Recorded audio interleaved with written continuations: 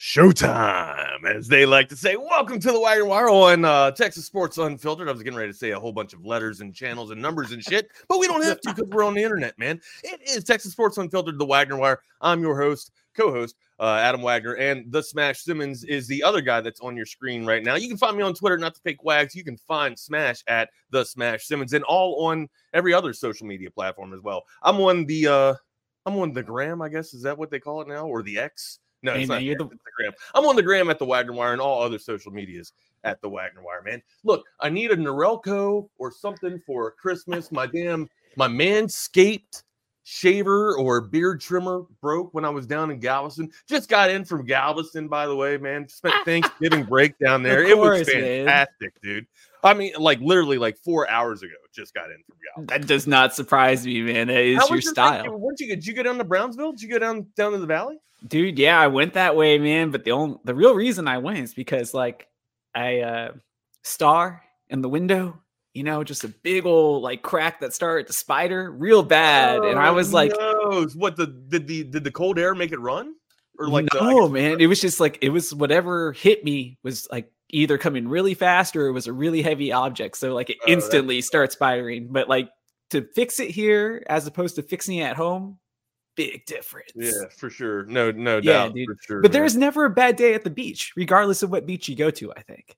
Right? 100. So look, I got to do some Texas beach rankings too here, man, because I was in hello there, by the way, to Doak Bailey from Sun Valley, Idaho. Thank you guys for watching the show. Appreciate it. Oh, everybody's had a great Thanksgiving. 100%. So, all right, and I need your all's take. I need your all's take on Thanksgiving food too, because like I said, I kind of got killed last week, man, in the in the shows running up to Thanksgiving.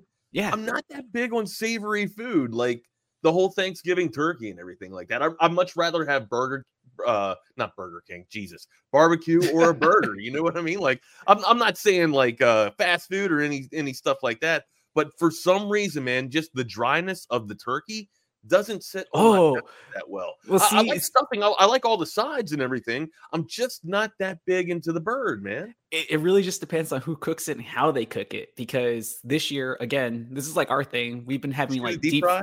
Yeah, peanut oil, all fresh. I need to do that's the route I need to go. My dad's really good at it, but he was telling me, man, that peanut oil is $50 just to get the oil going. So it's ultimately you'll spend $150. $200 on that bird, but it's worth it. And then we injected it with that Cajun seasoning. What is that? That Tony, Tony Seeds? Yeah, dude. Yes. We injected the bird with that. Oh man, succulent, bro. Succulent. Came out so good. Succulent bird. No, but I mean, I'd rather do the barbecue, man. I'd rather don't get me wrong, dude. I will eat mashed potatoes. I'll eat the succotash or the. How do you feel about sweet potatoes? Some people don't. I'd much rather have mashed potatoes than sweet potatoes. My wife loves candied potatoes and sweet potatoes and yams and stuff like that. I do too. I like the traditional mashed potatoes. Throw the butter in there, a little bit of some bacon bits if you want to go to, or give me a little baked potato instead of a mashed potato, man. I'll take bake any day, and yeah. I'll be baked. I'll be baked all the time. No, fantastic holiday, dude. Went to Galveston, and that's the thing too. So I had in terms of beaches, I got Padre up there just because it's tops, right? But I had never been to Galveston yet. I had never seen the seawall. I'd never spent more than a few hours maybe. This was the first time? This was my first time actually having a few days to actually appreciate the city of Galveston. And it's fantastic. It gives me that East Coast vibe because it gives you the feel of the first generation of people that used to live here. Still, you still got those old traditional houses, right? The colonial style houses, right? Yeah. But it also gives you that New Orleans vibe as well. I don't know if you've ever been to New Orleans or whatnot, but it just the roads, the cobblestone. I mean, that could also still be old time first generation type of architecture too. I mean, it all could just be kind of melting in together in Galveston or whatnot. But I went on a mob tour, man. Dude, I found out so much shit about Galveston, how it used to be before New York, man. It was the number one opportunist town. Well, yeah, it's a port city, so it was easy to get to. It thrived off of opportunity, man. It thrived off of organized crime. If you want to, Johnny J. If you want to go, I was Waggy A last night. By the way, I was in Stanley, and dude, this Nice. dude by this bar, man. He took us through, took us past one where we were supposed to get shots or whatever, but I had Reed with me anyways. And the one guy comes out, and I don't know if this was staged or played up or whatever. The guy goes, "Hey, man, what is Dennis or whoever? I can't remember the guy's name that he said was with the D though." He goes, "Nah, he ain't here no more. I'm Dennis now," or something. It was cool, man. It was a kind of a lengthy trip and a little bit pricey, but it was all worth it. And then, oh, by the way, after it was done with, he was so damn good, I had to tip him.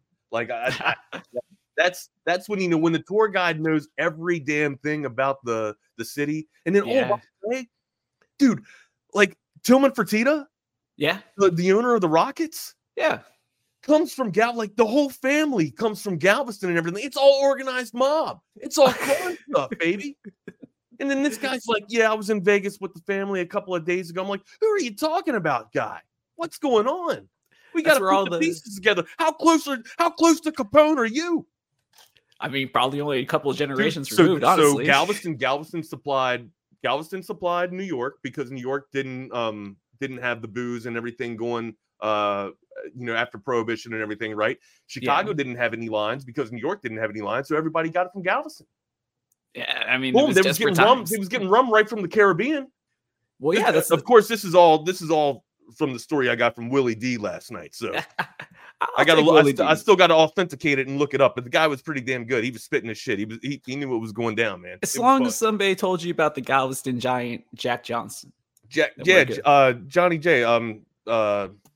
Jack Johnson, the boxer, and then also you got Johnny Nunez, or Johnny Nouns as they used to call him, the guy that pretty much ran the city from a 10-year-old. Like he started organized crime when he was like 12, 13, man. Put everybody together and started, I guess, like they said, being an opportunist where he wasn't stealing from any warehouses. He was just, gathering the materials that were left over from the storm or whatnot. You know what I mean? So sometimes everything, and then he salvaging them and trying to sell them, and then made his revenue that way. And then, bada bang, bada boom, everything started popping. You had the red light districts popping off there. By the way, they still have a red light district tour. That's a great team tour, by the way, though. Okay, that's okay. Cool, I'm not kidding. So anytime you guys go down to Galveston, man, make sure you go down there and see Carriage House Rentals. Carriage House Rentals is the tour, and they do ghost tours, they do mob tours, regular historical tours as well in Galveston. But yeah, so I think Galveston, to me, I think I got to put it up there over Padre. And don't get, like, I haven't been in the beach on Galveston. You know what I mean? That's like I walked on the beach with the dog and everything, but I haven't really sat out and sunbathed and tried to swim in the water there. But it wasn't really ideal weather for that. Right. Yeah. I mean, still, but it was just nice to get away. It's like you said, man, every beach, it doesn't matter whatever beach you go to. It's still nice to go to a beach, regardless of the weather that you're at too. It was just nice to get out of Austin and get a reset, man. But dude, we had so much college football to talk about too, man. We got NFL football to talk about. We not only were we treated with some fantastic scenery and mob tours and stuff like that, we probably had the best week of football so far. Smash, how was your dude? I've been going on about me, man. How about you, dude? Dude, nowhere near as entertaining, I promise you. It's like in the world of sports broadcasting, like you're hoping to work Thanksgiving Day. So if you're not working Thanksgiving Day, I was still traveling, just went to go see the folks, and then left Thanksgiving Day, came back. I had 2 games back to back. So Friday, yesterday. Yeah. So it's all it was in the middle of some of these really great games. I mean, I did get to watch Texas unimpeded, so that was really nice. Obviously, the Dallas Cowboys winning, the way that they won, defensively, the way that they won. So exciting as a Cowboys fan. How about Bland, man? Yeah. How greatest story. Great story. I thought I saw a stat where he has more touchdowns than Devontae Adams. Probably, right? I'm pretty sure. I got to think of the other 2 top tier wide receivers, or I guess I don't know if they're top tier anymore. Maybe tier 1, tier 2 receivers that have fewer interceptions, not only that, fewer touchdowns than Bland right now. Bland with 5 of them, I believe. Is it 5? Did he get 5? 5 Yeah, return touchdowns, 5 pick sixes, NFL record. Yeah, man. And to replace Diggs. I mean, so and that's a good point too. Do you think Bland would have the success that he's having with Diggs out? I asked this to Rodney Rodriguez on Chaos Theory this past week. Nah, man. No, it's more of like a lack of game planning for him because people really didn't know what to expect. And it just turns out that he has this miraculous ability to like read the jump at the perfect time. Yeah. I tell you what, if they're not game planning for him, they're game planning for him now, Smash. I would assume so. You can't throw the ball anywhere around him, man. But that was the biggest concern going in, later into the season with Diggs being out for the entire year. It was like, can this secondary match up with the rest of the defense now that Van Der Esch is also out? People don't realize how big of a hit that is too, because of how much space he covers and how reliable of a tackler he is in the open field. Man, he's great. He's great at winning one-on-ones in the open field and getting the ball carrier down. Yeah, dude, he's actually very athletic and reads the game very well. It's just play that 8-man football, dude. That's true. That is very true. And then, small college football at Idaho or at Boise State, so man, I hate to say it though, but I think his career may be done, dude. Just too many problems with his neck, and this is just like a lingering issue. When you're a linebacker and still like I know that the rules have changed. I know the technique's supposed to have changed or whatnot. You're supposed to put, your hat on the ball or whatever. But I'm pretty sure Van Der Esch and most other linebackers were taught to use this thing right here as a weapon. And you put it right here in the chest, hit him, and then rise up and of try to decapitate and knock the helmet off. That's how I was taught. That's why you do power cleans for a reason, right? So that you can sit there and jerk up 325 pounds, at I thought you were going to say jerk something else. 325 pounds. I was like, man, a lot of them. I checked. Hey, look, my rappel tower does not weigh 325. I'll tell you that right now, man. Might be 325 ounces, if you will.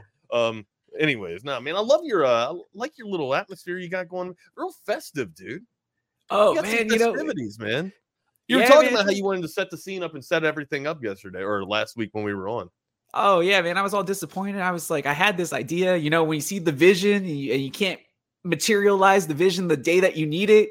And it's just like, I didn't take technology into account. It's like, it takes time to load those videos. And then I can make them, but it takes a little while for them to actually load and run. So, yeah, this time, though, I'm on it. When did you get back into Austin? Thanksgiving night. I just had Thanksgiving dinner with my brother's in-laws, who are super nice, man. So and they're big Cowboys fans. So, try to stop me from having a good time. And then just drove back. That's like a 5-hour drive. So it's not too bad. That's pretty short. Galveston wasn't that bad of a drive. I felt like it kind of went pretty easily. And honestly, I didn't hit any traffic going there or coming back in Houston at all. So that's like a miracle. Well, I also left at like 1 a.m. You know what I mean? Still. So, but yeah, no traffic at all. There a few dead animals on 290. So yeah. What type of dead animals? Looked like what did you see? I did not get out and inspect the carcass, but it looked like a deer. I saw 3 deers, and I swear how many were the deers plural? Yeah, multiple deers. Deer, you don't put an S on deer. Nah, man, I saw 2 dead on the way. And then I saw one coming back. Hold on. You threw an S on deer. You can't put. I put deers. Yeah, sorry. You're right. See, this is why I'm bad at my job sometimes. It's like I have, how Yogi Berra has his yogi-isms, and I got my smash-isms. No, for sure. Mr. Hinojosa, thank you guys for checking out the show. Thank you so much. How's your morning going, guys? Hey, yeah, thanks for tuning in. Glad to have you along. Hey, tell us what you guys did during this weekend. How you were celebrating. Let's see it in a chat line. Make sure you guys are hitting us up on this YouTube chat channel. Let us know what you guys did for Thanksgiving, where you guys watched the games at. We're going to break these games down in just a couple of minutes here. But also, man, hit us up on that Coda text line as well, 512-222-9328. You guys know the drill. If you guys are mobile and aren't able to watch us on your screen, look at our sexy mugs on your screen there. Make sure you're hitting us up on that Coda text line as well. We'll be checking them out from time to time, and make sure that we're getting your all's comments as well. Yes, so Smash, we watched, and it's going to kind of sound a little bit uneventful, but it kind of was some of the best Thanksgiving time that I've ever spent, right? Because we were so confined to a space. We were in a condo, not, what we usually spend our holidays in, but we were forced to kind of be all in one room for 4 days. Kind of like that episode King of the Hill. I thought I was going to go batshit crazy. I thought I was going to lose my stuff, not having my privacy or whatnot, but it was fantastic. It was fun.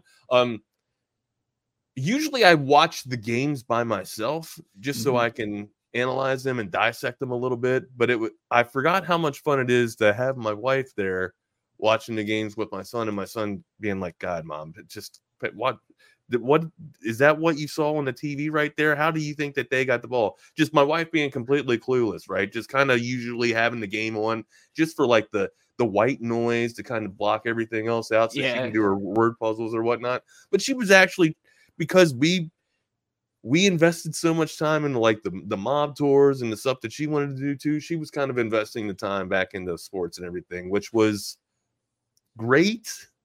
But at the same time, I just wanted to be like, hey, I haven't seen this movie yet either. You know what I mean? Let's watch and see how this plays out. I don't know what's going to happen. Dude, I think I might know, but let's just going to go, well, why do they hate Michigan so much? How comes everybody, she wasn't caught up on the narrative. She didn't know what happened with Harbaugh. And she was just like, well, why is Coach Jerome coaching right now instead of Coach Jim? And so there's a few things that Katie just kind of leaves out. And also you can't cheer against the opposition at all. She wants every team to win. Everybody out there to have fun. She's just out there for everybody to have a good time. And she even has a damn shirt. Like my son got her a shirt like that because he made fun of her so much, because during the games when we would watch Reed, she'd still be cheering for the other team. For real. I mean, that's great sportsmanship or whatever. Yeah, that's really nice of her. We went to a Texas Stars game a couple of years ago, and I took Reed and a few of his friends, and you heckle the goalie. You're supposed to heckle the goalie. Yeah, that's kind of your job as a fan. Don't do that. What if his mom's watching? What if his mom's watching right now? They're going to be upset. Of course she is. But that's just where Katie goes. Like she doesn't really have that killer instinct of a sports fan in her, right? That's why you guys make such a great pairing, though, man. You guys are so much better than Hall and Oates. Not fighting with each other like that. You heard about that? I was so sad. What? Dude, apparently Hall put a restraining order on Oates. Like, apparently they're like not friends. Yeah, like it's all charade or charade, whatever you want to say. Like, apparently they're not cool with each other. Yeah, no can do. Go for that. What the hell? All right, you can't tease this to me. No, man, that's what happened this week. We'll get into the sports here in just a second. I got to hear some Hall and Oates dirt. Yeah, man, that happened like on Thanksgiving Day or like right before Thanksgiving. The news broke on like social media. Yeah, like this past week. And it was all like about like, oh, Hall files restraining order against Oates. Apparently they've been having like some disputes. And over what? Over royalty? Like I don't know creative differences. They didn't really go into detail. Like all they said was that there was a restraining order. I can be completely ignorant on this. Were Hall and Oates, were John Oates and Daryl Hall, were they an item? No, okay. Those guys are like separately. You never know anymore. But I guess you never know, right? I mean, right. Who's the judge? I mean, Dwight Howard. We found out what was going on in his bedroom, so. Jeez, everybody's free to do what they want to do. No, man, that's what I like about this country. It's freaky shit. But yeah, so like when I heard that they weren't actually friends, apparently now, like they're not creative partners, they're like financial partners, because it's all a business according to Hall. But John Oates didn't say anything about this, so I don't know, man. It's tied up in like legalities now, but it's pretty heartbreaking, right? It's just like, man, the ultimate like one of my favorite duos from the 80s, man. Yeah, easy lover in overtime. Dun, dun. Oh man, that like I can't go for that. It's probably one of my favorite Hall songs. Awesome jam. I do anything. I can't get up that high right now. It's too early in the morning. It's too early for that. Welcome to the Wagner Wire. It is a Thanksgiving celebration. Dr. Pepper Sunday because What? we are going to the Dr. Pepper Big 12 Championship. Oh, hell yeah. Longhorns, baby. That's what I'm talking about, man. In dominating fashion at that, because I was concerned if they were going to cover or not. Are your nipples hard? Are your nipples hard? Probably, Are your man. I nipples mean, hard? this shirt Wait a is pretty second. You tight. didn't think they were going to cover? You It thought was they would struggle to cover? It was 14 and a half, right? Yeah, no, 17 and a half. 14 and a half. I thought it was 14 and a half at kick. I thought it opened up at 12. I could be wrong. I gotta look back at that. The last I saw, I thought it was 17 and a half because it was a 2 touchdown plus a field goal.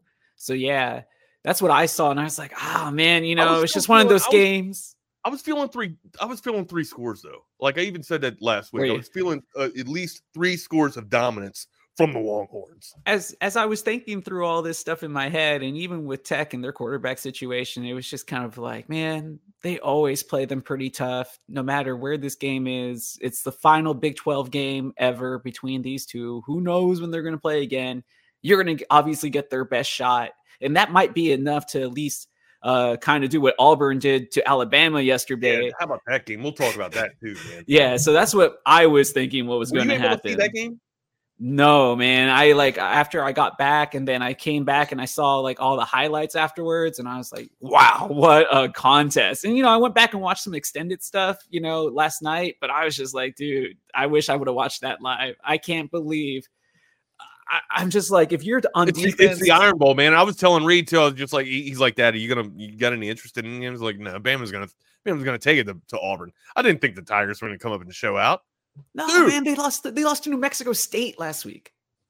New Mexico State. When was the last time you talked about the Aggies of New Mexico State? Basketball. Maybe, right? Like usually they get in, they win their conference or their division for basketball, and they get into the tournament that way. Yeah, that's the only time I really hear about New Mexico State. Yeah, but you never hear about them for football. It's been for ages. I don't think they've been relevant since like the 80s, maybe the 70s. But regardless, the fact that they beat an SEC team like Auburn didn't give me much hope that Auburn was going to keep that game close at all. So that's how come, no matter how bad the record is, it's just like they bring the tortillas with them from Lubbock, and they're going to toss them at UT anyway. So I just figure like, that might disrupt us maybe a little bit. But people were just so amped up for senior night that I think that the fans carried over that game. Jeb Bush, are you serious? Have a senior day, Bush. How about that? How great man? Was that? You start off getting a sack, and then all of a sudden you get an interception, pick 6 off the toe. Off the toe, don't you know? My off God, the volley, man. That was some football in football. It was great. Hey, how about I like the play that you just did there, man. Love it. So in dominating fashion, 57-7, and then Oregon turns it up over Oregon State.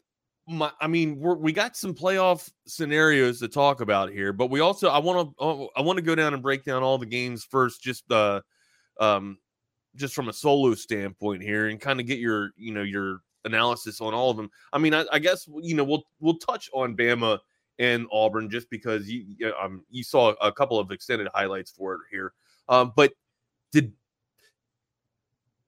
Bama play convincing? Now, again, I know it's everybody gets up, everybody that's in the SEC, especially if you're Auburn, you're going to get up for Bama, right? Did Bama win or play convincingly enough to, I guess, make you think that they have a legitimate shot at knocking off the Bulldogs? Ooh, that's a tough question. I want to say that they always have a puncher's chance, right? Their level of trajectory, like Milroe's been playing fantastic the past couple of weeks, right? But yeah, they regressed a little bit playing. I don't even know if I can say they regressed. Auburn played fantastic. We'll say that. Auburn probably played one of their best games, and Alabama did not play the best game that they needed to play. And I think you kind of saw that on the tape yesterday, or on the screen on Saturday. To that point, I still think, regardless of how average Bama played or Bama appeared to play yesterday, I still feel like they can give Georgia a shot. I think Georgia is going to beat Alabama, but I think that Bama can still contest to make this somewhat of a close game, because I was getting a little bit worried that Georgia was just going to run away with this thing after what I saw them do, or after I've seen how potent their offense has been over the past 3 weeks. Yeah, they've been really dangerous. I mean, this whole season, Georgia looks like they're going to be unstoppable. But I mean, it's been their defense that's been the dominant portion, and their offense hasn't been clicking just yet. And now that their offense is firing on all cylinders, it makes me think, holy shit, this team might be the best in the land instead of Michigan. Oh, easily. I still, even though Michigan won yesterday, I still don't think that I still got Michigan, man. I still got Michigan. Really? Yeah. Oh man, I still don't they can beat you in different styles of play. They can beat you with speed and they can beat you with size. They can run the damn ball for 2 halves and just do nothing but execution and still be able to come out victorious. Now, again, that was against Penn State. But you've seen, they were, I won't say dominant. Their defense was pretty damn dominant last night or yesterday against Ohio State, right? And when I look at Michigan's defense, I do have comparisons with the Texas Longhorns defense. I just think that the Michigan Wolverines defense is more superior in the secondary than the Longhorns are in their secondary. Now, again, that front four, getting a rush on that front four allows that defense. It kind of disguises a little bit of the vulnerabilities in that secondary, right? If you can get a decent pass rush, man, and you can, get to the quarterback within 2 seconds or whatnot, you don't allow that vulnerability to be exposed in the secondary, right? Like the quarterback can't find the pockets and can't get the wide open wide receiver. So to me, you're going to keep that secondary a little bit intact and not exposed. But if you fail to get a pass rush, I mean, hell, it's tough for anybody to cover somebody 4 seconds. You know what I mean? It just is, man. But if Michigan doesn't get a pass rush, though, like I feel like their defensive backs can stay with Big Ten wide receivers, or appears that they can stay with Big Ten wide receivers. It seems like the Longhorns struggle with just basic crossing routes. I mean, they went against slant routes. I mean, arguably, I could be very pessimistic just because of the Longhorns, and I just have like a pessimistic eye because they're our team. But Smash, that's just what I'm seeing. Is that not what you're seeing? No, man. I mean, think about it. I mean, Michigan just faced arguably the best wide receiver in the entire class. No, he's the best wide receiver in college football. And they were able to minimize the damage that he inflicted. Granted, he was going to get his. Oh yeah, he was going to get his. Yeah, he got 5 catches, 180 something yards with TD, but that was it. That was it against your major opposition. The one thing that I have working against Michigan here in this case is that they did that at home. I don't know if they can walk into like an SEC environment and be able to pull this off on the road. Now, you think they beat the Buckeyes at the Horseshoe? I don't know, man. Without Harbaugh.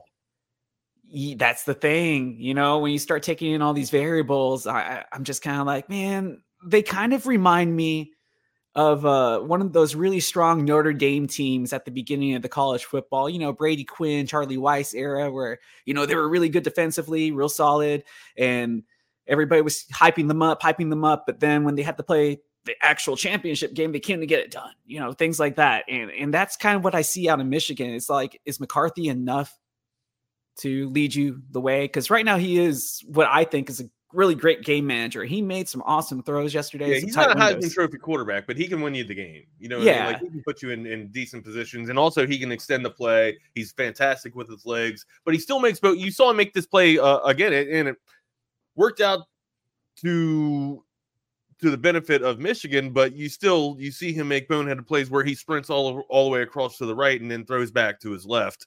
Exactly. Untimely. So some of the greatest quarterbacks can do that, improvising like Patrick Mahomes, Brett Favre, and whatnot. Not everybody's John Elway. The route that McCarthy is trying to take, but still, man, ill-advised throws at the wrong time could lead to pick sixes and the opposition scoring the other way. So exactly where I was getting at, especially against elite defenses with speed like a Georgia, because I don't think obviously they played some really good teams. Penn State's defense looked pretty solid even yesterday, but I think it's just kind of like an East Coast bias, and especially that North and Midwest bias. I just always feel that they really try to hype up their teams because we hype up our team so much and Sure, they have to sure. kind of match that energy. But I think the teams from the South are just the real deal. Like when it comes to athleticism and being able to press coverage, going against elite caliber athletes. I don't think McCarthy, that would be my main concern if I was a Michigan fan. It's like, we've seen Milroe, despite his disastrous play at times, be able to win you a football game. Right. I don't think McCarthy can do that for you if you're a Wolverines fan. He can lead McCarthy, you to one. I think McCarthy can win you a game or two. I don't think he's the most talented quarterback out there. I think that it's I don't. Which quarterback do you take on the last play of a game? Between Milroe and McCarthy? Yeah. Last play of the game to win you the game. And you're about 20 yards out. Who are you taking? I know they can both make the throw, but I'm still taking McCarthy Milroe. based off of the reps that he has had over the past 2 seasons. I would still take Milroe, man. Those legs, on pure athleticism and ability, I'm taking Milroe. But based off, I'm a guy. I like having the experience. I like having as much reps as I can. Give me the old wise guy is what I like to say, man. There are we've talked about the dominance in the East and the Northeast, and then how dominant football has been down south. But what about out west? Smash. What about the Pac-12? Oh, may it rest in peace, man. I stayed up late to watch the very last regular season Pac-12 game between UCLA and Cal, and it ended up being a snoozer at the end. Cal actually starting to look pretty good now. I'm very surprised by that, but nobody knows. Stop. Hey, man, Mendoza looks like the real deal at quarterback. They finally got somebody, but you just never know. I mean, the last time they had a good quarterback was what, Aaron Rodgers, right? Right, yeah. Yeah. Hold on. Boiler. Is he the last one? He's the only one that I can think off the top of my head. There was that Kyle Bowler guy, right? He played like right after him or before him. One of the two. I'm going to have to look that up. Yeah, out of the random stuff I can remember, that's all I remember about Cal football. Oh, and Marshawn Lynch, right? Marshawn Lynch. Well, I mean, they were on the same squad. Yeah. But yeah, quarterback, I think you're right. Cal is, for some reason, man, I thought there was more representation at the quarterback position. Not from them. It's I mean, California, yes, though. Obviously, like USC UCLA, heavy. USC, stuff like that. Yeah.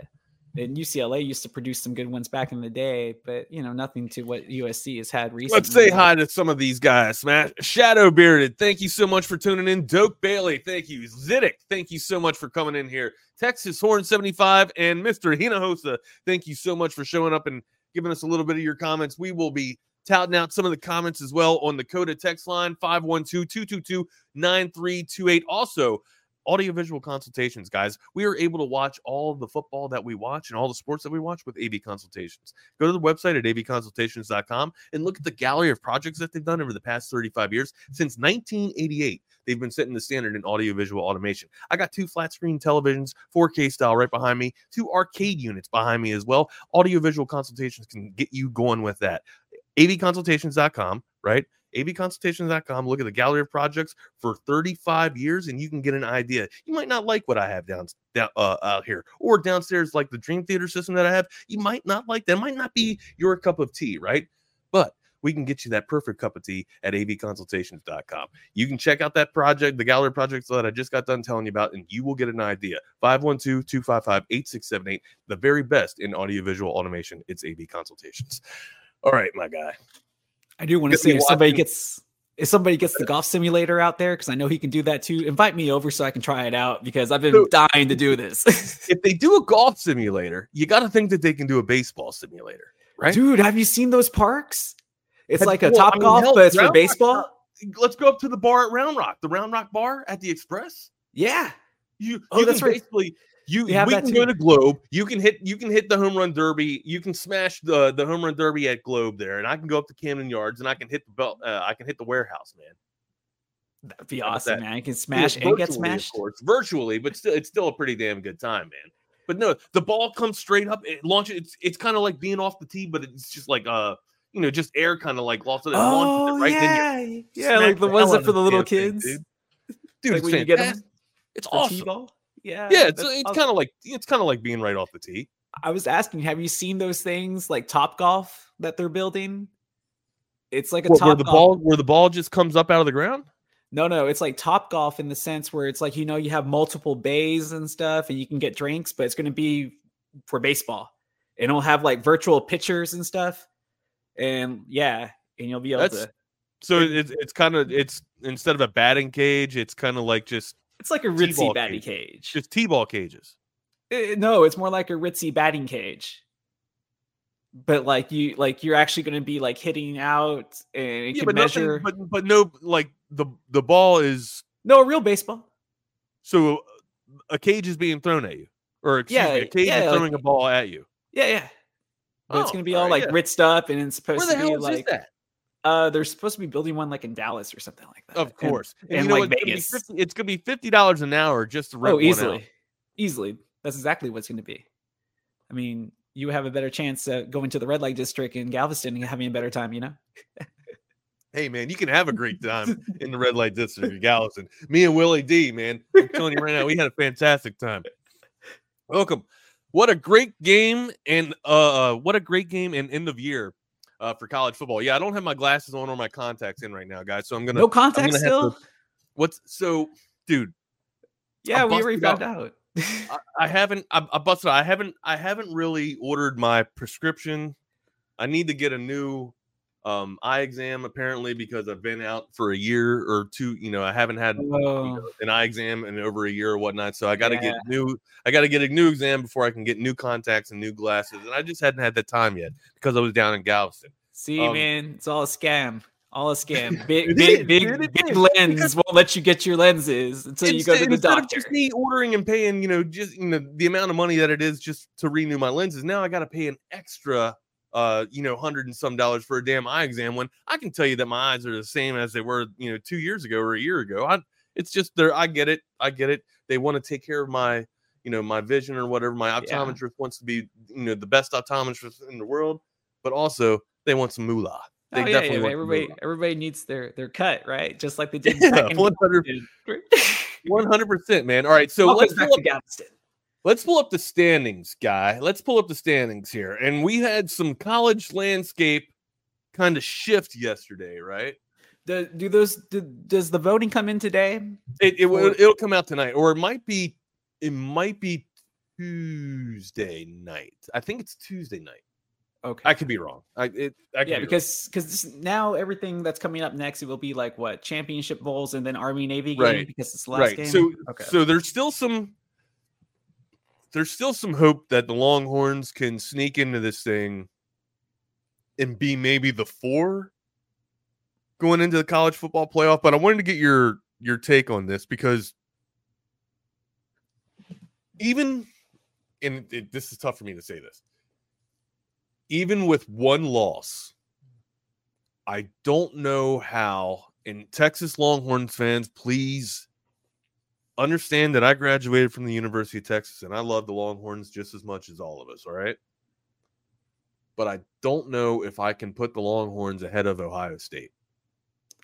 Maybe not Ohio State. Well, I mean, could you put it in Florida State? Yeah, I could put even if they win the championship game. Florida State's undefeated. They're undefeated so far. Now, can something happen next week? Yeah. Because I think this is a team that beats Florida State easily. I mean, especially with their quarterback situation now. Yeah, I mean, Louisville's got a shot for sure, right? Louisville beats Florida State. Florida State drops. Okay. One lost team. I think Texas is better than that one lost team. Washington and Oregon. All right. What happens if Washington loses? Dang. Oregon's going to jump. Oregon's still ahead of us, right? But Oregon's going to jump up. They might get a 3. They could jump up to a 3. That's true. Where does that leave Texas? I mean, clearly Washington, because it's going to be next week. If Washington loses, they will drop back even further. They'll have even less of a chance than Ohio State has. And Ohio State, they're not going to play anybody next week, so they're idle. So yeah. But still, that being said, with the one-loss teams, it's hard for me to put Texas above Ohio State. It sucks, but it just is. Like, for some reason, it's not for some reason. It's the eye in the sky, man. Like, When I look at Ohio State, I see a better football team than I do with the Longhorns, or I see a more consistent team than I do with the Longhorns. Now, if you want to break down the positions, I would say that Quinn Ewers is a much better quarterback than McLeod. Yeah, but I think with the amount of talent that both those teams have, I think it comes down to coaching. And from what we saw yesterday, Sark, or what we saw from this past week, let's put it that way so you can have a comparison. Sark willing to roll the die and play the numbers game when it suits his team the most, and he usually comes through at a high percentage rate. Whereas Coach Day, too conservative for my liking, and he was too conservative yesterday as well, and I feel like it cost him the game. Now, did it cost him his job? No, not yet, just because he's been so good against everybody else. But if he loses that game next year, then yeah, he's gone. Dude, but I don't think he's gone after this. He didn't even go up against Harbaugh this year. I know. I'm with you, but I mean, you can't discount, kind of like how we're trying to compare all these one-loss teams. You can't really discount his body of work like any other school. I mean, think about it. He's only lost, what, like 6-7 games against all the other teams? He's beat ranked teams while he's been there. The only ranked team he hasn't been able to beat has been Michigan.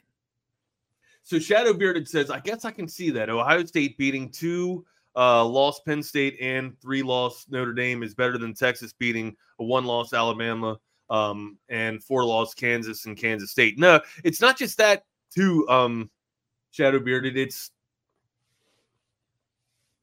Was it Marvin Harrison Jr.? Yeah, I mean, they got the best player in all of, or the best wide receiver in all of football. Easily. Now you could argue that we have maybe the number 2. We had the fastest dude in all of football, Xavier Worthy. Yeah, definitely the most explosive.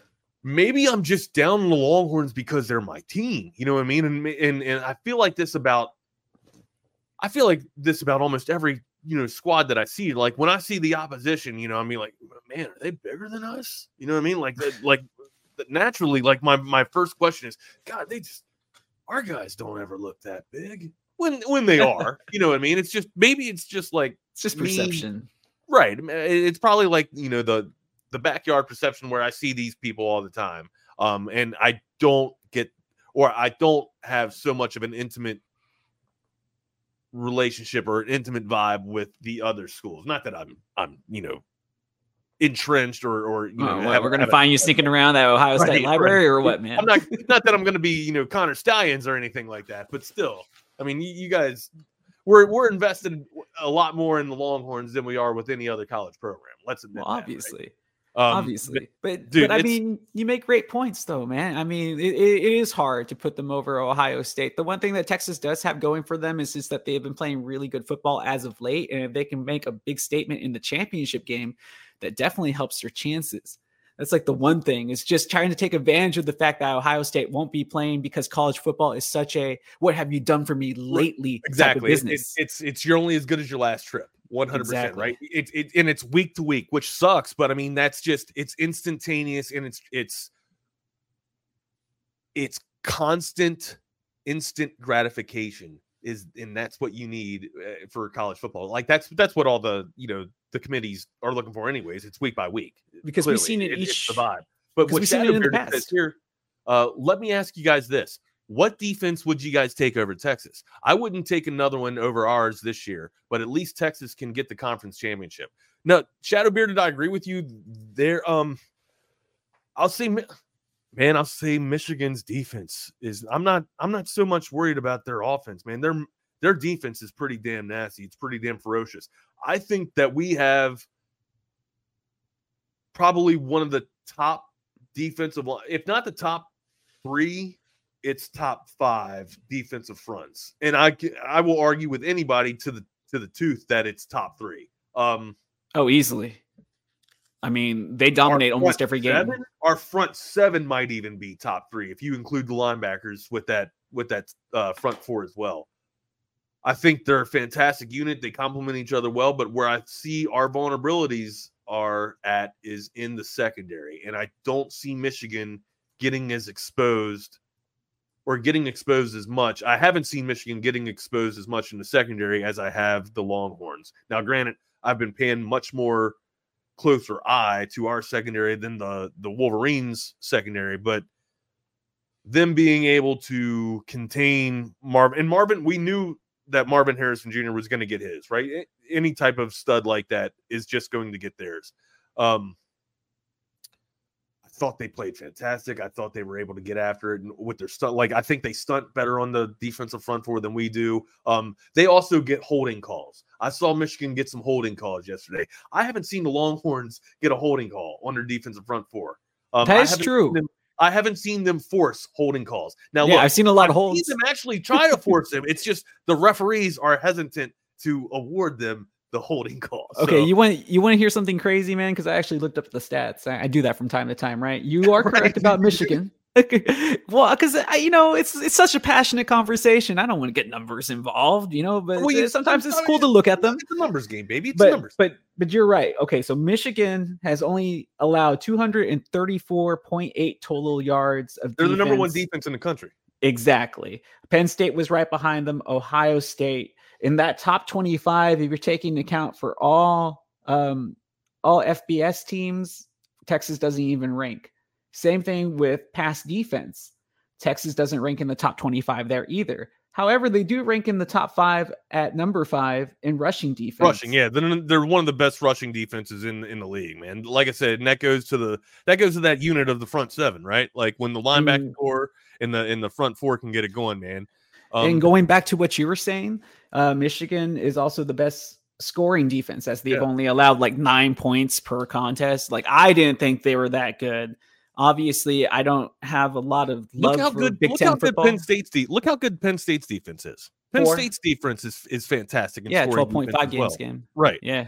But they don't really come off to you as a dominant force, right? No. But they're so damn fast. Their team speed is just tremendous. They're supersonic fast with their. Yeah, man. You think about linebacker U, and it kind of has like these different connotations, like, oh, these big, burly, hitting linebackers. But now they've taken the Miami model. In the 90s with the neck pieces and shit. Yeah. LeVar Arrington. There you go, baby. You owe me a Dr. Pepper, by the way. I was gonna say you owe me a Coke, but okay, or at least an All-Stat beer or something. Right on.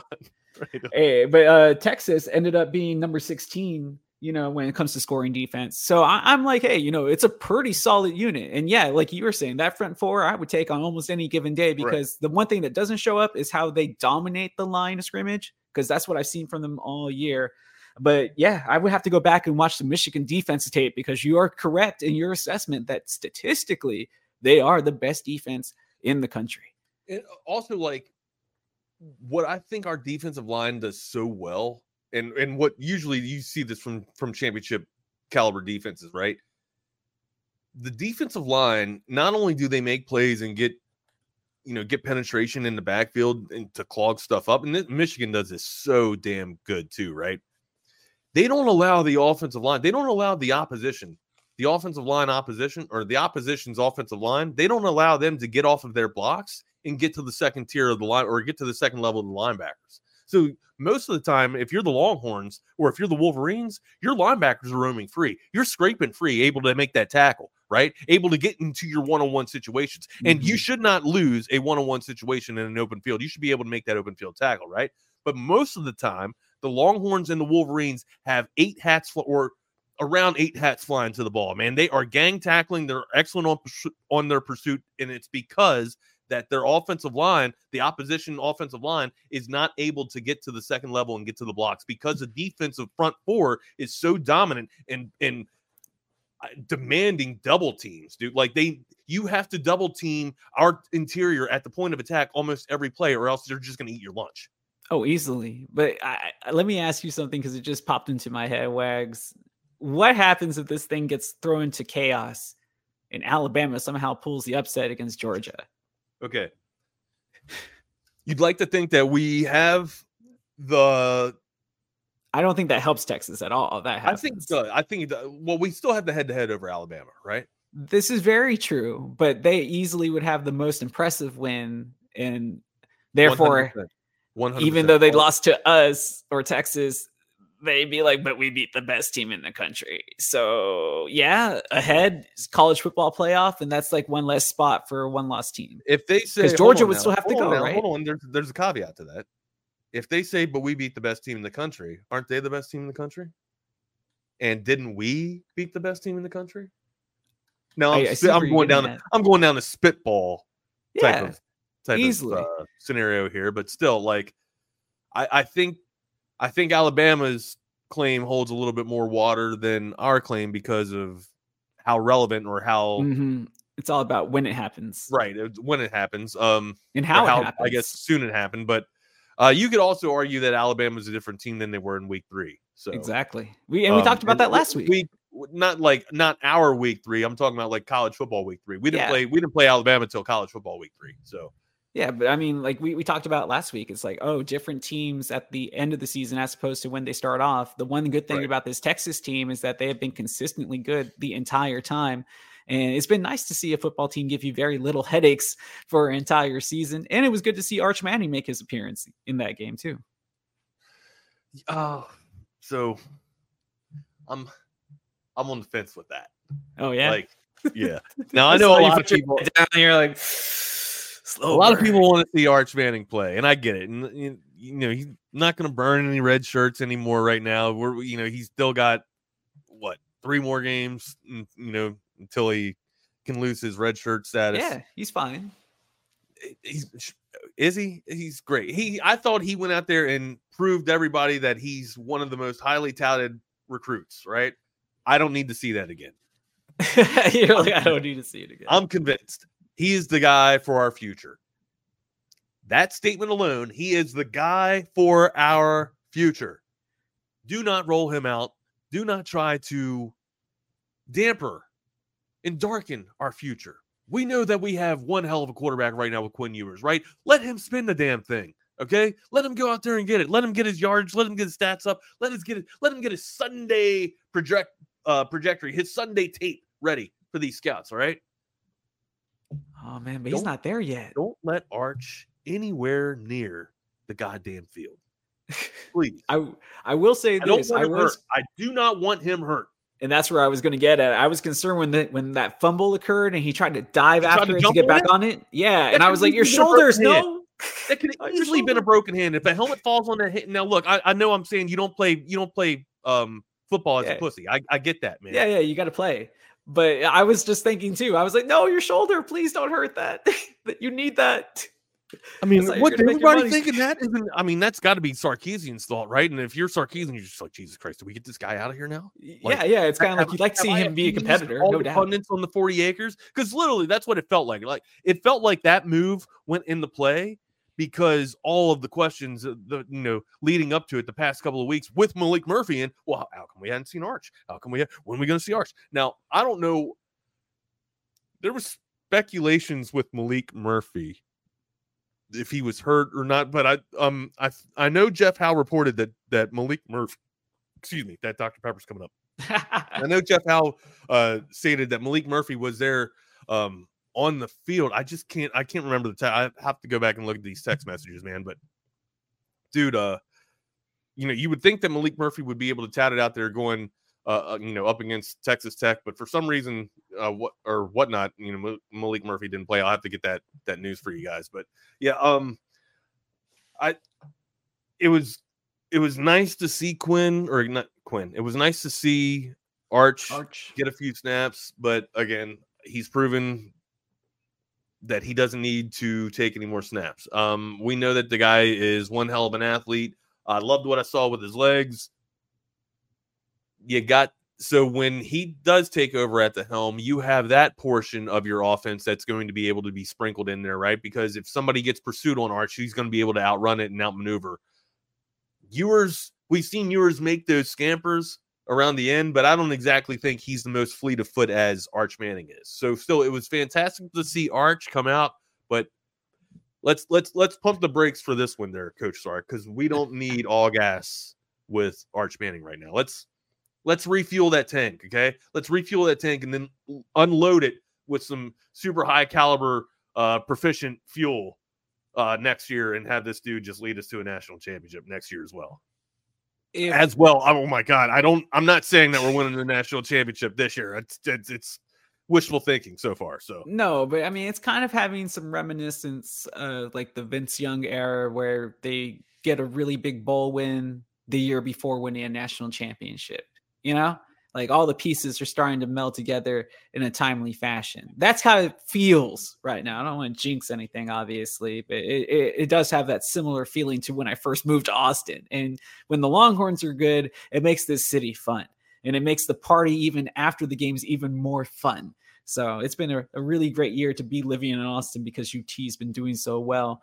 Let me ask you this. You concerned that Oregon can beat... Malik Murphy was on the sideline, but he was banged up. He was hurt. That's why he didn't go in. Okay.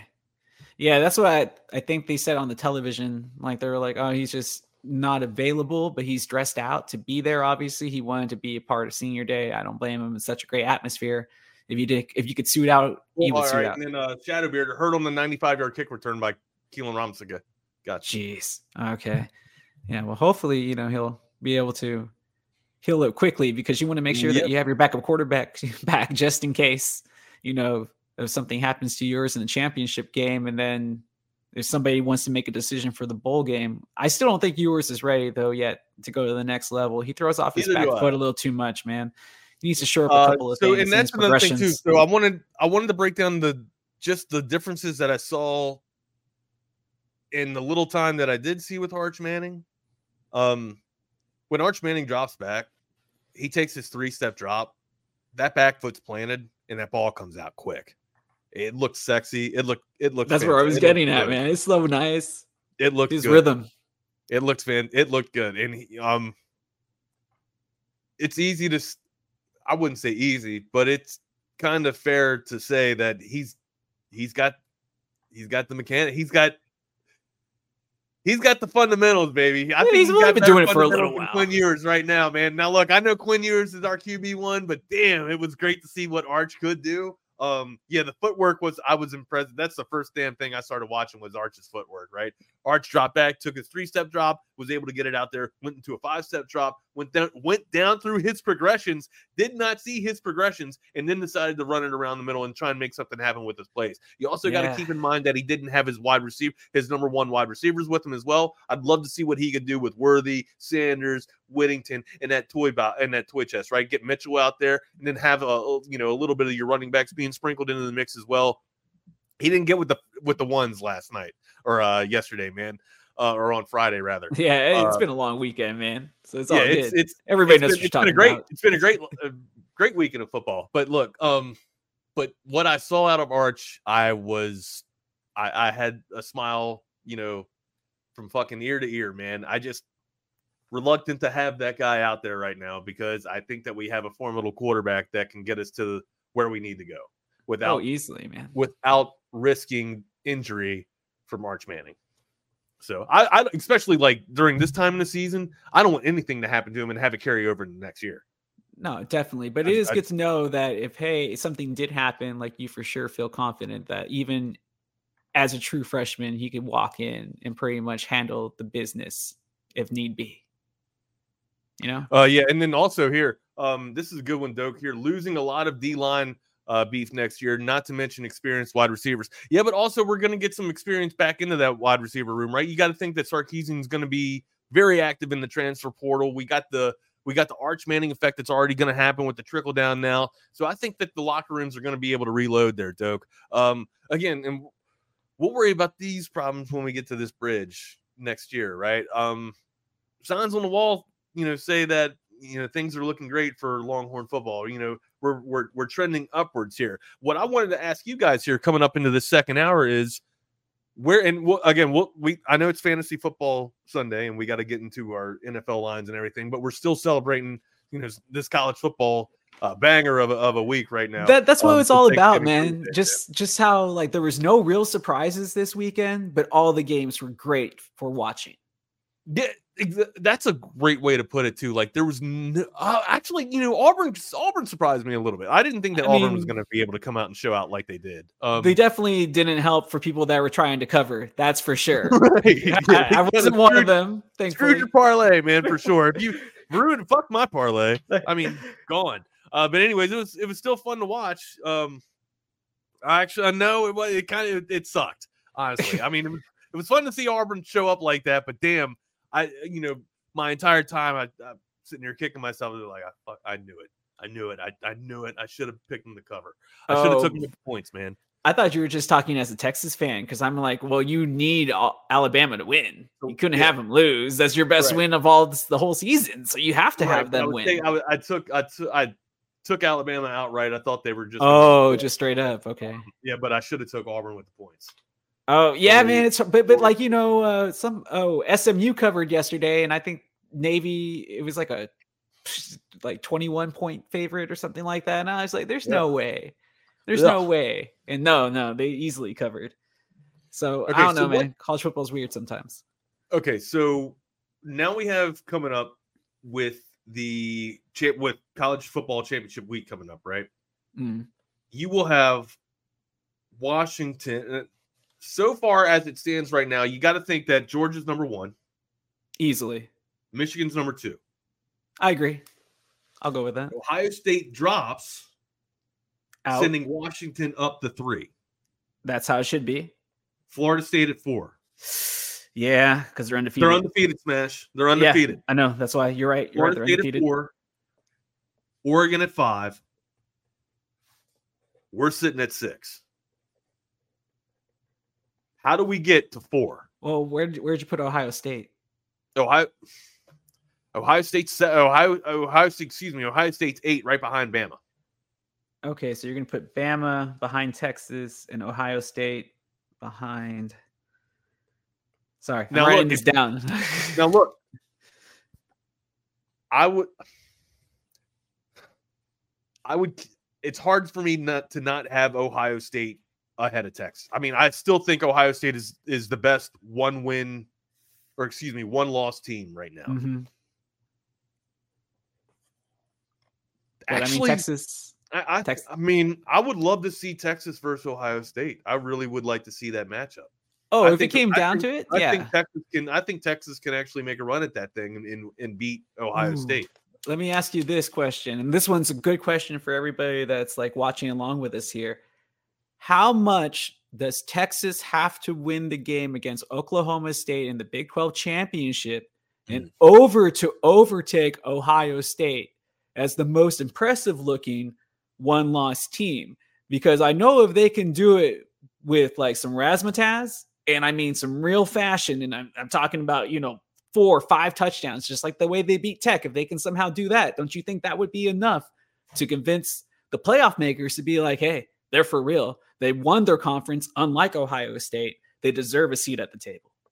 If everything else falls into place. They need at least 3 scores. At least 3. At least 3 touchdowns. Not scored like 3 touchdowns. Touchdowns. At least, I think, what's the line at right now? I haven't checked. 11 and a half. 11 and a half right now. Not a huge line. And BYU obviously almost ruined the pipe dream for Oklahoma State because they struggled against the Cougars.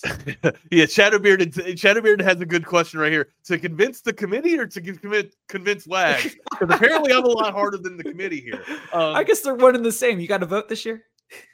No, I don't. I don't have a vote this year. Chip does. Oh, actually, no. I think Chip just has a Heisman vote. Okay, that's still pretty cool, man. I get excited. Still a Heisman vote. That's fantastic to have, right? I get excited when I get the media vote to pick like the conference, for the little D2 and D3 games I do. So I can only imagine when you get to pick like the playoff and like the Heisman winner. Oh, dude. So DJ, I'm with you right here, man. It doesn't just sound like the national pundits want Alabama in so bad. They do want. Oh, easily. So bad. Everybody's drinking Fine Bombs bullshit. They would love to have Alabama, Georgia, Ole Miss, and Tennessee. If they just could, bullshit SEC schools into all the college football with just knocking out everybody else. Just kind of dismissing everyone else that's from the Big 10, Big 12, Big Pac-12 because we don't matter, right? It's nothing but the SEC. That's why I was kind of reluctant to go to the SEC just because I fucking hate the elitism of Feinbaum and all the pundits being like, oh, It's SEC or nothing else. It's SEC or nothing else. Oh, I thought you were like, oh, it was the SEC or nothing else. I was like, I didn't know the Five Bomb did that, but okay. He probably does. He probably. For some of his callers on that show, he probably needs to. I understand, but you know what's going to happen? You were kind of touching on it. I feel like it's going to be like when the Premier League in 1992 started up and broke away from the old school first division over in England when it came to soccer, and they became the elite, right? And eventually grew into the best league in the world. That's what the SEC is doing. Eventually, the NCAA will cease to have power because at some point the SEC is going to be like, we're bigger than you because we have the best schools and make the most money. There's going to be an arms race, right, Smash? Yeah, like it's already started. From the SEC, now you're going to see it from the Big Tens next. Yeah, we've already saw this, and now they're going to be able to break away on their own. And like how you have Serie A and how you have La Liga, it's going to kind of be like that, but all in one country. And then we will determine who is the champion of each league, and maybe we get like the Champions League of college football. We're going to territories in college football, like having wrestling. Yeah. Basically, is what exactly happened. Except there's so many schools that are going to be crisscrossing the country next year. Get out of my territory. It didn't work. Vince McMahon just decided to win. You want to take on the Von Erichs in Texas? You're like taking on God. Have you seen the movie, like the trailer? I've watched the trailer like 7 times, man. Dude, it looks so good. I can't stop watching the trailer. I even made an Iron Claw reference in the last game because I'm like, oh man, I don't really break out the wrestling references, but it just fit the vibe for that basketball game. And I was just like, man, I got to see that movie. It's so, I don't know if I've ever been pumped up for a documentary of a movie. You know what I mean? Like Elvis? Queen? No, I haven't seen Elvis. I didn't see Elvis, which I should. You know, Elvis is one of my favorite entertainers. I'm interested to see how dark they let this movie go. Oh yeah, because it's a really dark story in the end of it, right? Dude, 4 of the 5 brothers are suicide. Yeah, yeah. I'm very interested to see if they let David, which is the brother that's still alive, correct? No, Kevin's the one that's alive. Thank you. Kevin's the one that's still alive. If they let Kevin's portrayal be as accurate, or I'd love to see how accurate Kevin's portrayal is, because you got to know damn well it's you got a lot of atrocity or just turmoil, right? Yeah, that family, dude. Like you gotta. I wonder how much they let the public into what happened into that family, because I would have a little bit of reluctancy to. I'd be embarrassed, honestly. But it's all part of the story. It's just kind of like Bobby Brown or Whitney Houston. But also, like isn't Kevin's children? Doesn't Kevin have sons that are wrestling still? Yeah, he has kids that wrestle. They're a tag team and they work like the independents, and they haven't, really hit that top tier stride. Or hell, maybe this gives them a bump. I mean, in professional wrestling, you'll take any rub that you can get to where you want to be on the card. But I found some video during the time of like the news reports out of Dallas during that time period. So honestly, if you were around during that era, anywhere in that area, especially, like, you knew about this story, and you don't really have to hide the truth, because talking about the Von Erichs. That's what we're talking about. If you guys are just tuning into the Wagner Wire on Texas Sports Unfiltered, we're talking about how pumped up we are for Iron Claw, which should, 22nd? Yeah, it should be dropping soon. 20th or 22nd of when it's going to be released. Jeremy Allen White and Zac Efron leading the charge here. Exactly. Who would have thought I was looking forward to a Zac Efron film? Dude, right? Like, I mean, he was.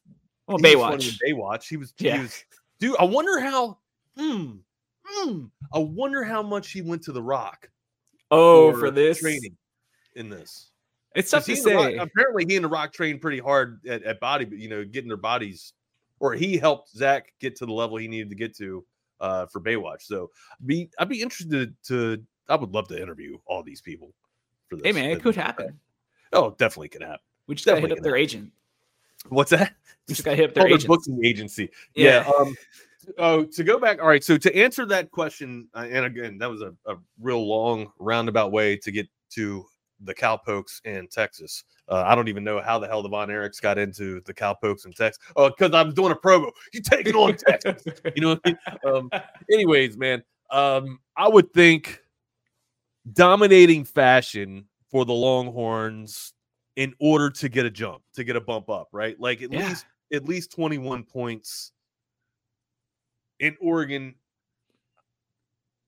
I mean, Oregon has to maybe win by 3 against Washington, but still, I mean, they're the underdog going against Washington. I honestly think Oregon's going to beat Washington. I'm leaning that way too. I want to stay on the Michael Penix train, but I mean, Bo Nix looks really good right now.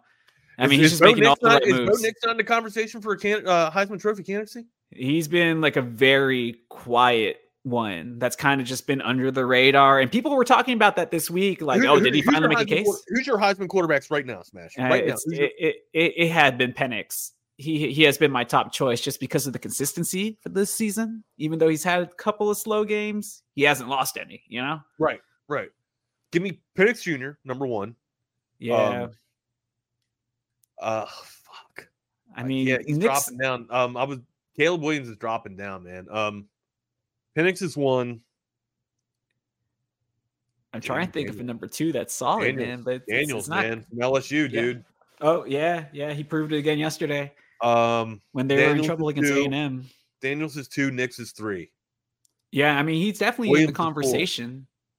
I got Bo Nix over Caleb Williams as a high. Like, you take Bo Nix off of Oregon.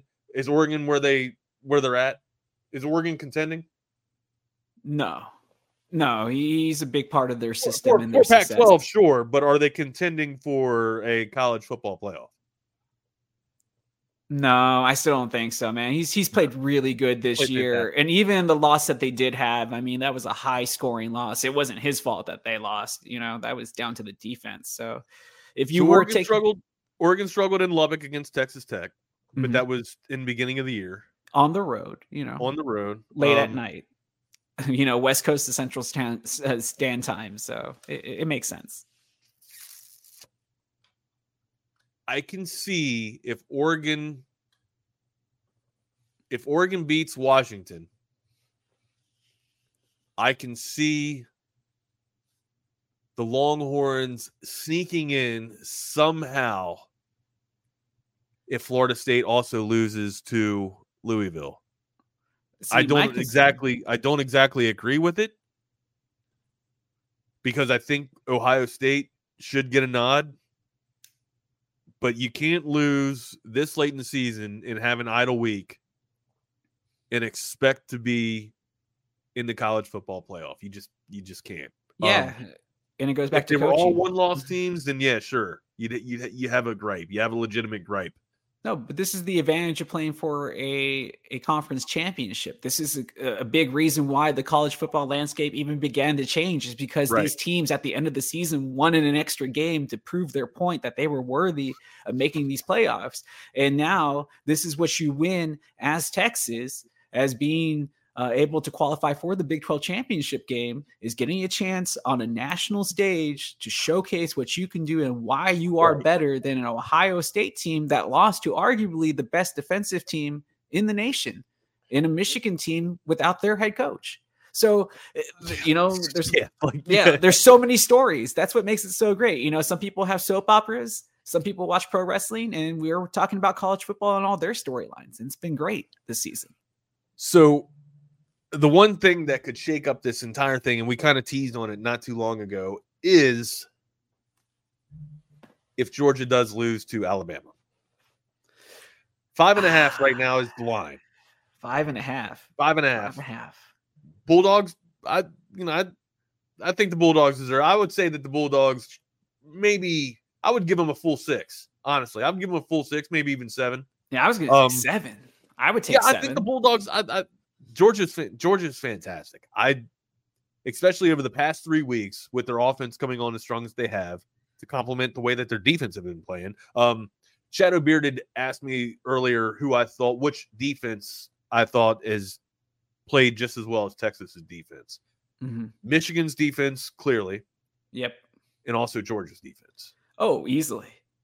Easily. But now that Georgia's offense is kind of getting on the level with Georgia's defense, that gave me a little bit of concern that Georgia might be the dominant overall team over Michigan. Until what I saw yesterday. I still think Michigan is the number one. I was expecting Michigan to lose yesterday. I was too. In the big house. Even though it was in the big house, I was expecting them to lose without Coach Harbaugh or whatnot. But then let's remember, Coach Jerome also had he's got 6-7 victories this year. Mm-hmm. You know what I mean? And you want to talk about a resume builder. Holy shit. But right now I kind of see he's the offense coordinator anyways.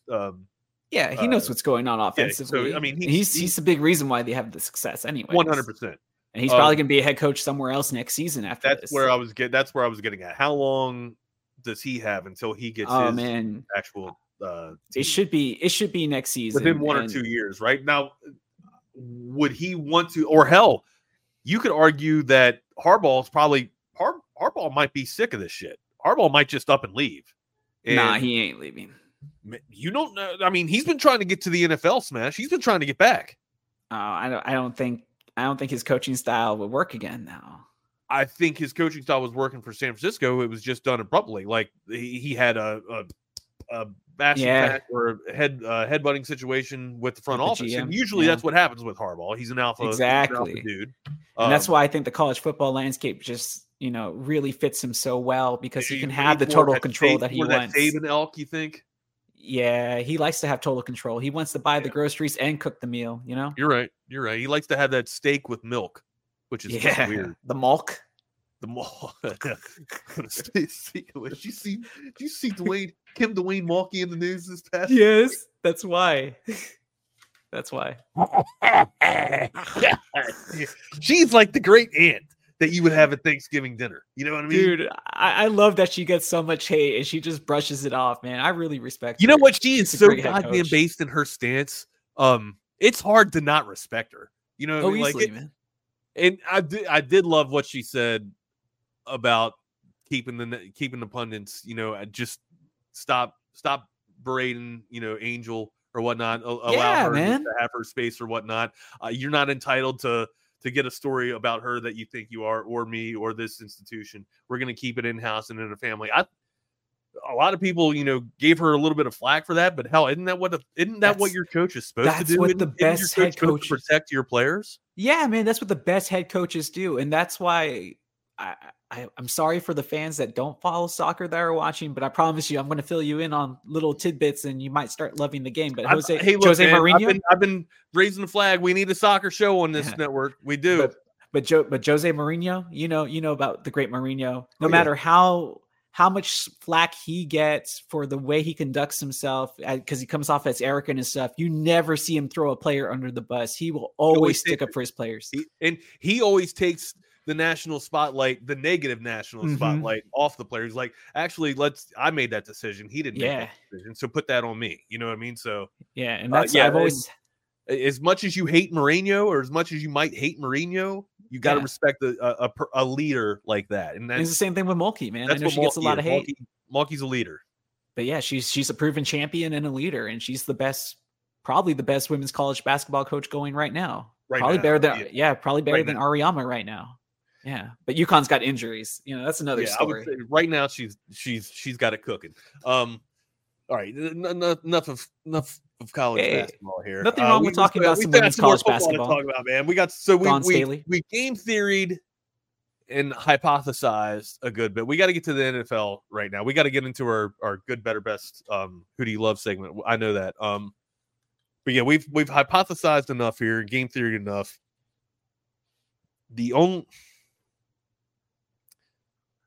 Do you think Texas gets in with a Bulldog loss, or no. do you think that, or do you? Okay, so you think that elevates Alabama up? Yeah, no matter how good Texas looks that day, I still think that will be the more impressive win because that's taking out the top team. And obviously, we just talked about it because the listeners and the viewers had talked about it. The national pundits seem to want Alabama in this playoff. They want the Saban storylines. They want to talk about the greatness of Bear Bryant. They want to roll out the video packages because that's their dog. That's their horse. If Bama beats the Bulldogs this late in the year, that does shoot them up over the Longhorns, you think? Oh, easily, man. Like, there's no way any of these teams that have one loss, if everything else falls into place and there's only going to be one loss team that gets into it, it's going to be Bama beating Georgia, because that will easily jump Texas, Ohio State, even Oregon if they win.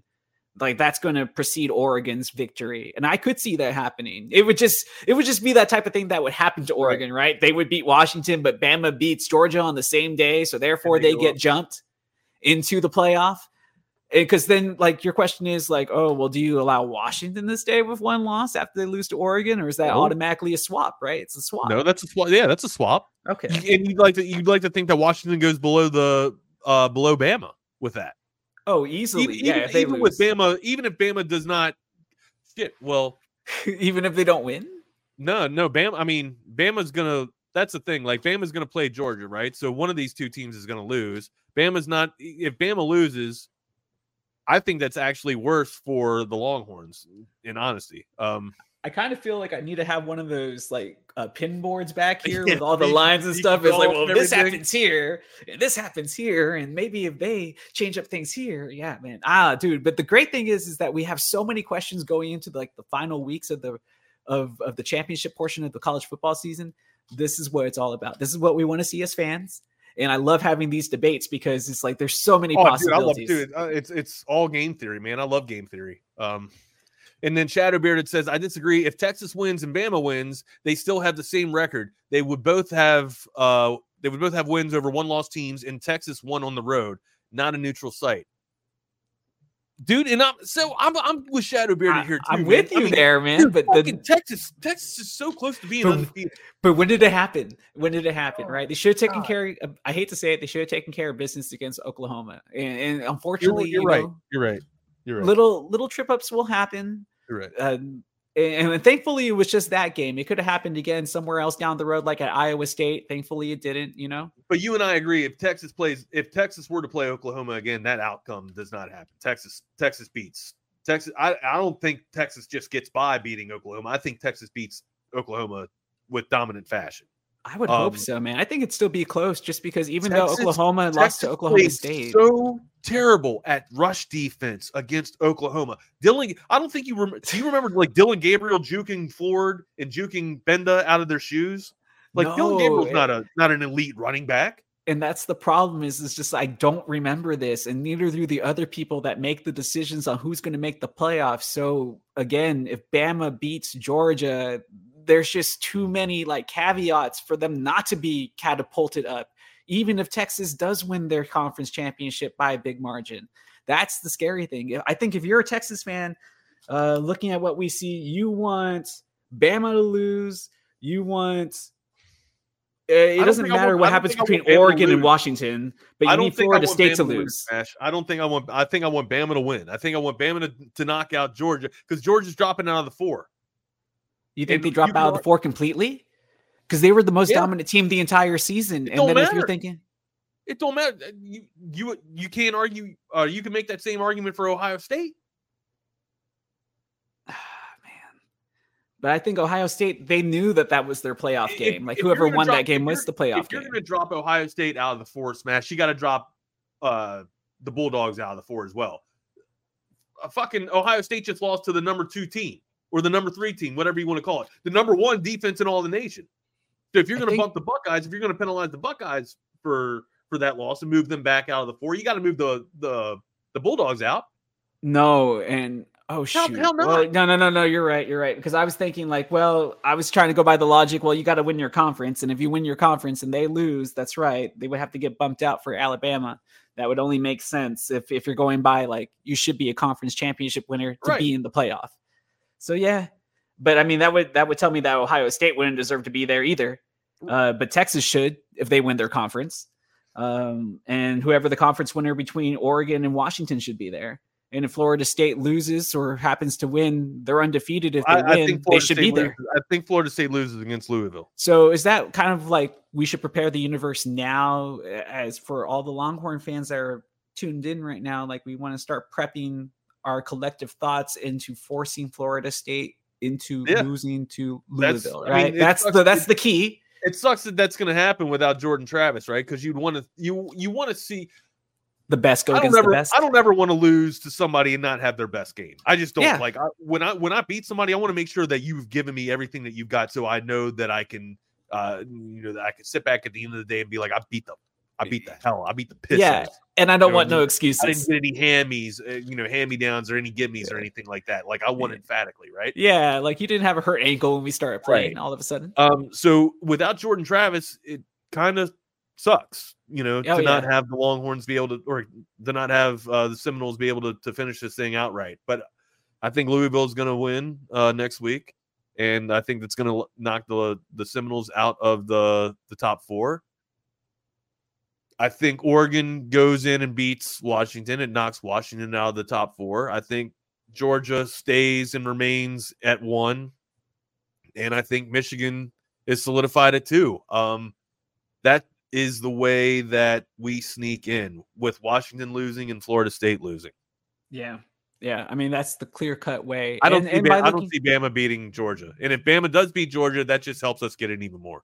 I don't think so. I think that really hurts the chances. But Texas still has to take care of business. They still have to win 100. The Big 12 championship. And it would help for them to do it in an impressive fashion. What Big 12 championship? The Dr. Pepper Big 12 championship. Who should be a sponsor of this show as well. Boom. That's what we were going for, man. All right, let's get into your professional football talk, right? We've been we gave you 90 minutes of college football, rightfully didn't mean to either, man. Sorry. We really usually I plan on doing hour number 2 with nothing but fantasy football so that we can get our lines ready and stuff. It was just that compelling of a week. Well, you had to. It's the send off of the college football regular season, and it deserves to have that. I didn't ask anybody about that. Are you sad that are you sad to say goodbye to the Big 12? Into all, because again, there's. Yeah, man. Grass might look greener going to the SEC, but again, it's still grass, right? You still got memories that you made right here with the Big 12. So easily, man. This whole world of college football is going to completely blow up and change. And I don't know if it's for the better necessarily. I don't know if it's going to be for the worse, but it's going to be an adventure, right? But the football, the way that we have known it for a very long time, for myself, it almost feels like my entire lifetime, is completely going to change. It's the end of an era. And now we're going to see teams be what they have been in secret this whole time, which are just kind of like minor league professional teams getting these guys ready for the NFL, right? And now they're going to be stage.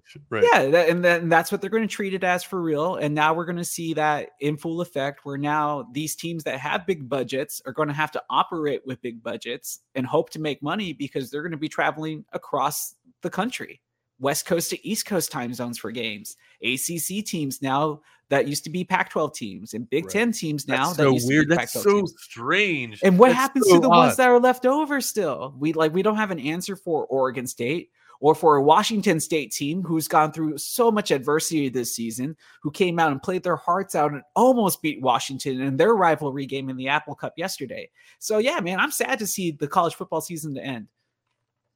I'm glad that we're getting to college basketball, but still. Yeah, I mean, that's what I was going to say. Also, we got college basketball coming up, so we can't be too sad. And I'm an NBA fan, so, the Luka and the Mavs looking all right, even though they got eliminated from the in-season tournament, whatever that's going to mean in the long run. But yeah, college football, less things to bet on. I'm sad.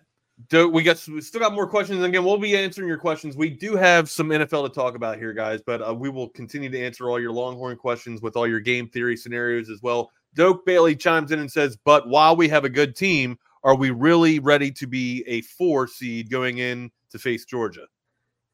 Yikes. You want the experience. Yeah, that's yikes. You definitely want the experience, though. But you are right. That would be a scary proposition to have. But that's why we play the game, right? Thank you so much for contributing all morning long, you guys. You guys have been fantastic on the comment line. Shadowbeard chimes in again. National media didn't think Texas would win in 2005. No one thought Texas would beat Georgia in 2018. It's about earning a spot. Up to the team to prove it on the field. 100% agree with you, man. You can't win it. I don't agree with allowing the national pundits to make the determinations that should happen on the field. But a lot of times they like to interject and try to write that script. I'm with Shadowbearded 100%.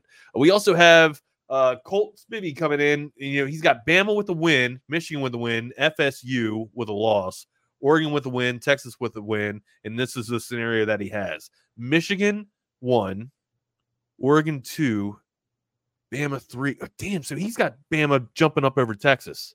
Wow. But they would still both make the playoffs. I would say if that actually goes down, I would have Michigan at 1, Bama at 2. But you beat the man. Texas at 3 and Oregon at 4. But they beat the man. They did the Ric Flair. They beat the man who beat the man. Too, damn it. We beat Bama and we got the head-to-head. That's true. That's true. Hey, shout out to you, Wags, for being able to decipher that text message. I was really lost, but then you start reading it and then it made total sense. Hey, man, that's all the chaos that's going up in here, man. I'm just, you throw a whole bunch of shit on the wall and you just peel it off and it comes together. That's kind of how what my brain does. It's a numbers game, baby. That's what we look at.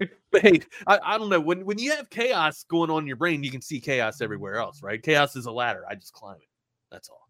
I'm hoping to climb into the green today. I wish we had like a sounder or some shit. Bum, bum, bum, bum, bum, bum. Fantasy football time. I can get us one of those things.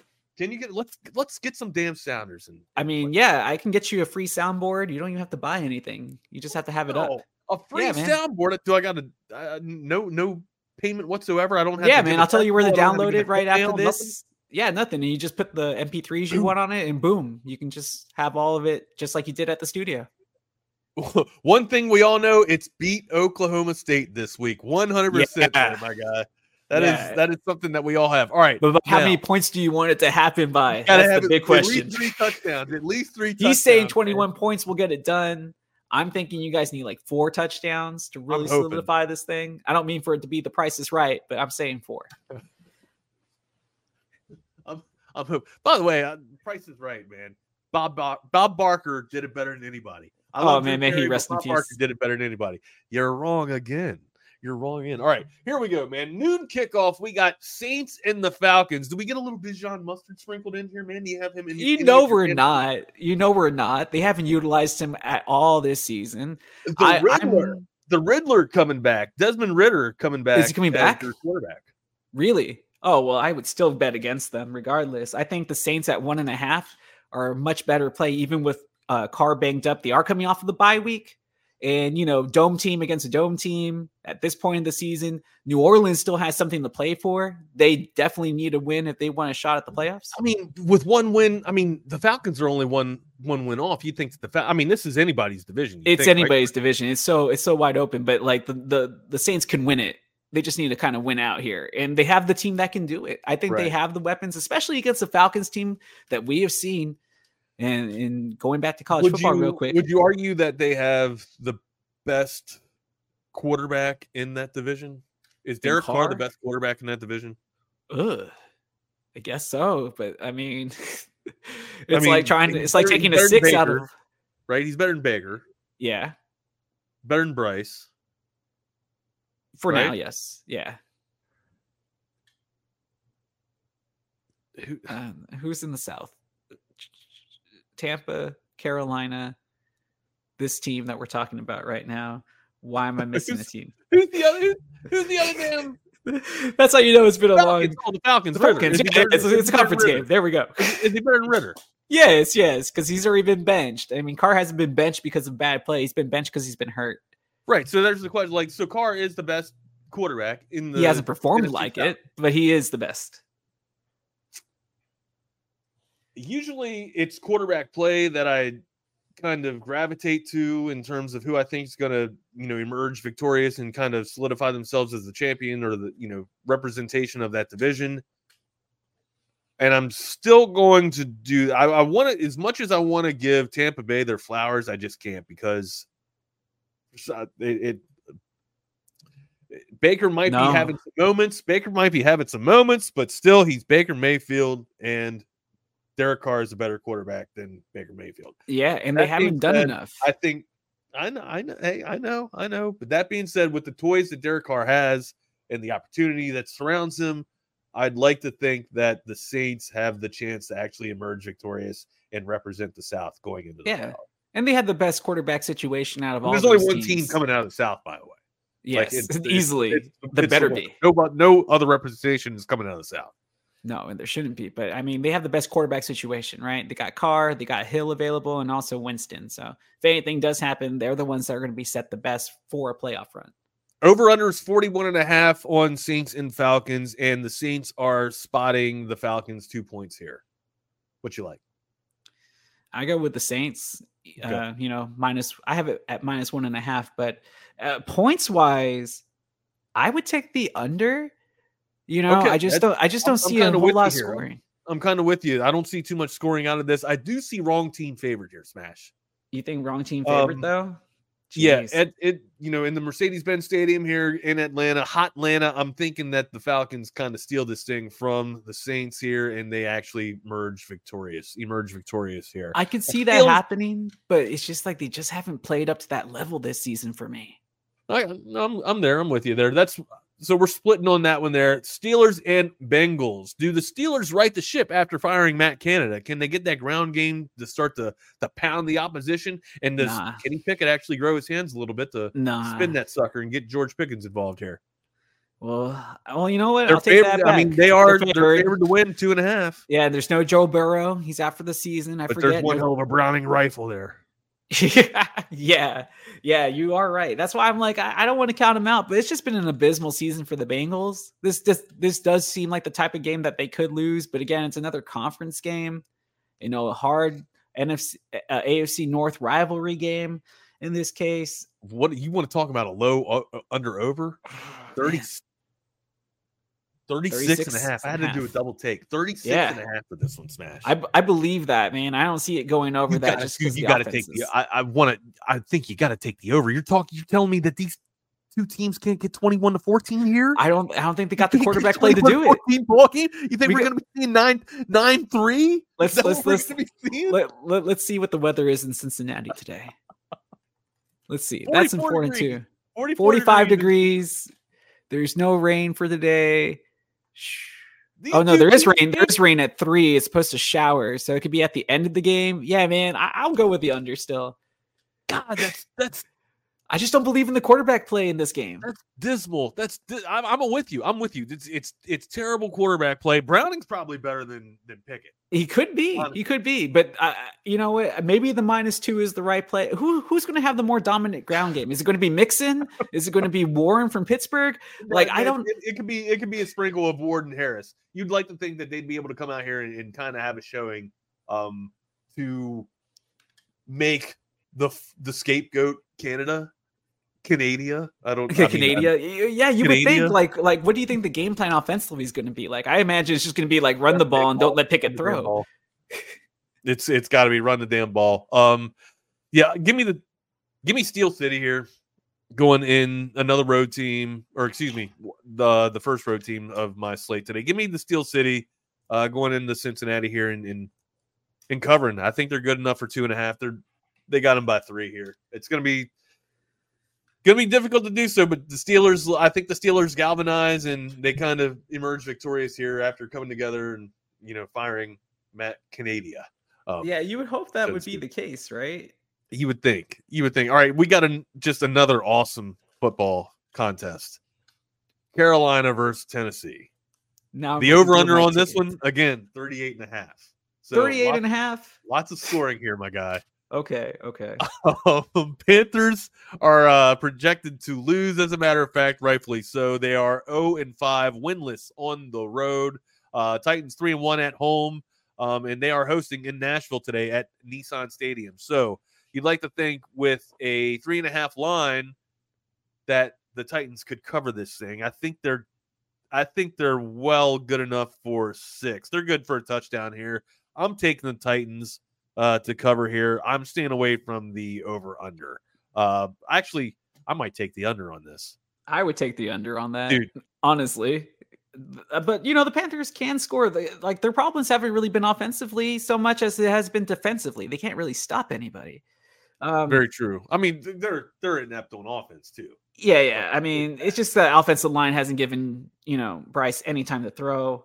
Man, but that's a tough call because the Titans quarterback situation. I did say Bryce Young today, right? Instead of Bryce Love. Usually I've been calling this guy Bryce Love. Yeah, no, you said young today. You're good.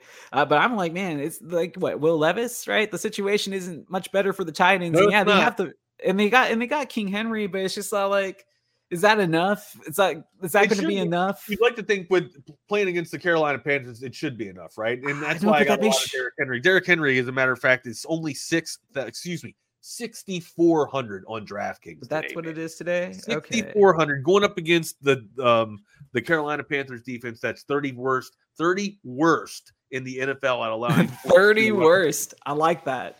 Well, I mean, I like it. it's kind of playing. We used to say that shit in the military, right? The 31st Mew, which is like Yeah. a exercise that you go on. We would call it the 30 worst Mew because it just sucked. It was awful. It was a terrible experience. That sounds great, though. Yeah, going up against the Carolina Panthers, who are the 30 worst team in the league at allowing points to running backs there. That bodes well for Derrick Henry. Also, they're 24th in the league at a yielding yardage on the ground at 129.4. So I think King Henry could definitely sit back on the throne today, maybe eat some of the high praised hen, maybe what is it? Cornish game hens, maybe some Cornish game hens, from Thanksgiving ceremonies and whatnot. Didn't get the turkey on Turkey Day, but maybe we get some Cornish game hens here on on Sunday today, man. I got what he is 85% ownership. I have Derrick Henry in most of my lineups on DraftKings, sprinkled in with a little bit of Derek Singletary too, man. Devin Singletary from the Houston Texans. Now, you guys know I was big on Damon Pierce as well. But with the emergence of Singletary in the past 3 weeks, man, this guy has kind of solidified himself as a bell cow running back. Now, I got a lot of Texans in my lineup today for the DraftKings lineup here. It looks good that way, man. You get a lot of value here with Singletary. 8,000, a little bit pricey there, right? Or excuse me, 6,000 was a little bit pricey for his tag. But also, I have CJ Stroud. We didn't talk about our, the pretty boys, the prima donnas, the divas of our lineups, right? I'm rolling out CJ Stroud, my guy. 7,700, playing at an MVP level right now, going up against Jacksonville, which yields what 254 yards through the air, which is 29th in the league. That bodes well for CJ Stroud. Oh, by the way, also Jacksonville is 28th in the league at surrendering points to quarterbacks. I like it. I think you're good if you take either quarterback in this matchup, honestly, because I think this game's going to be a shootout. And it's I did be out who's going to score. Full transparency, I did have Trevor Lawrence in my lineup first, but I felt like I wanted more of the stack with Tank Dell and CJ Stroud. Yeah, see, but you have a game plan. Like you're going with the stack, which totally makes sense in this case because, again, if he's going to have a big game, that means one of those wide receivers is going to have a big game, and it's going to be Dell more than likely because we saw it last week with the with the Jaguars. It was like Lawrence and not their top receiver, but the second receiver for Jacksonville. No, Mathis. Sorry. Oh, okay. He had the big game. So I was just like, yeah, you just never really know. It can go either way. But I was like, I do just see a high Ridley had power. pretty damn good game last week too. But like 41 points worth? Yeah, Ridley went off. So that's who I was thinking of. Thank you. Sorry. That's the guy. Yeah. He went off in that game. That's not the wide receiver I was going to take originally. I would have taken Kirk. But both of them have been playing pretty good this year. So I think in that case, if you stack there, depending on pricing, that's also a good play for today.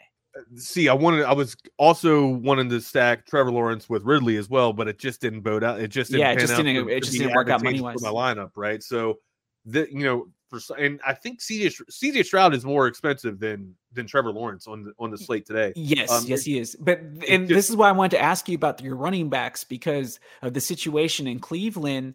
You can take Ford, and he's going against the worst. And smash to that point, I have Ford in here. I got Ford in here.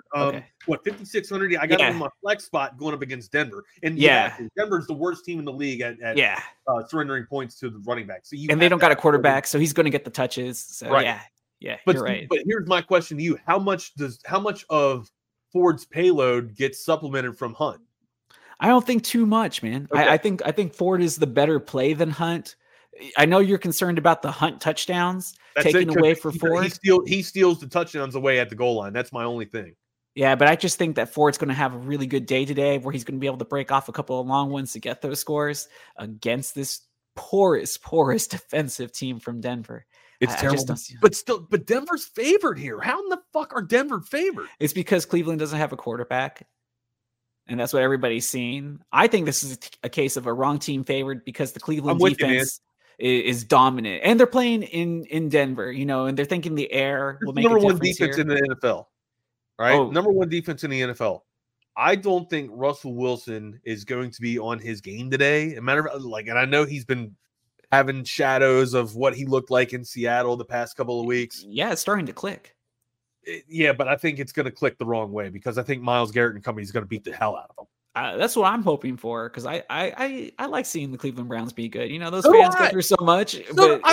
Dude, Joe Flacco and the Cleveland Browns? Are you kidding me? Is he starting today? I don't know. How can you roll him out? No, man. You can't roll him out at QB1 just yet, man. No, man. The quarterback who has been playing for them, whoever it has been, he managed the game yesterday. Yeah, Flacco back Super Bowl. All they need is a game manager, right? They got the other weapons. They got receivers. They got running backs. They got an elite defense. Sal, we need to pump the brakes here, buddy. Mashed potatoes are gross and foul and nasty. I don't think so, Sal. Whoa, hey, Sal. You said that shit over the week, too. Yeah, man. What type of mashed potatoes? Did you get them out of the box or something, or what? Have you never had them fresh? Is that Stuffers mashed potatoes? That'd be Stuffers stuffing? Stuffing? I guess. Is it multiple flavored? We didn't talk about your setup there. Did you had some bird? Oh yeah, you had the deep fried.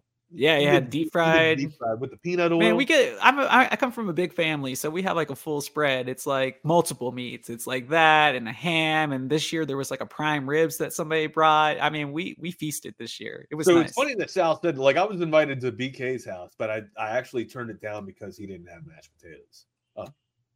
Oh, wow. Yeah, I guess I would. He said you can come if you bring mashed potatoes, but I didn't want to make anything. So see, isn't that tough though, man? When somebody asks you to bring something, then I kind of feel like, oh, I'm on trial here because now everybody's going to be like, what? You secretly don't care, but you kind of care. Yeah, we were gonna have mashed potatoes, but Wags didn't feel like coming, so he didn't. Yeah, feel like now it's all on you. He actually said, "Screw the dinner. He's not coming because in spite of making mashed potatoes." I'm sure that's kind of how he projected it at dinner. Now, let me ask you this real quick though. Kind of paved the way at dinner. What's up? Would you make it yourself, or are you one of those people that will just go ahead and just go out and go buy some really fancy ones? So I make my from Honey Baked Ham or something like that. I make my own mashed potatoes. Even when we do the turkey, man, I'll peel the skin back and put the butter. Put your hands all over it. Yeah, dude, I get it. Rubbing it with the butter. Peel it back and get it savor and everything. I do all that shit. Nice.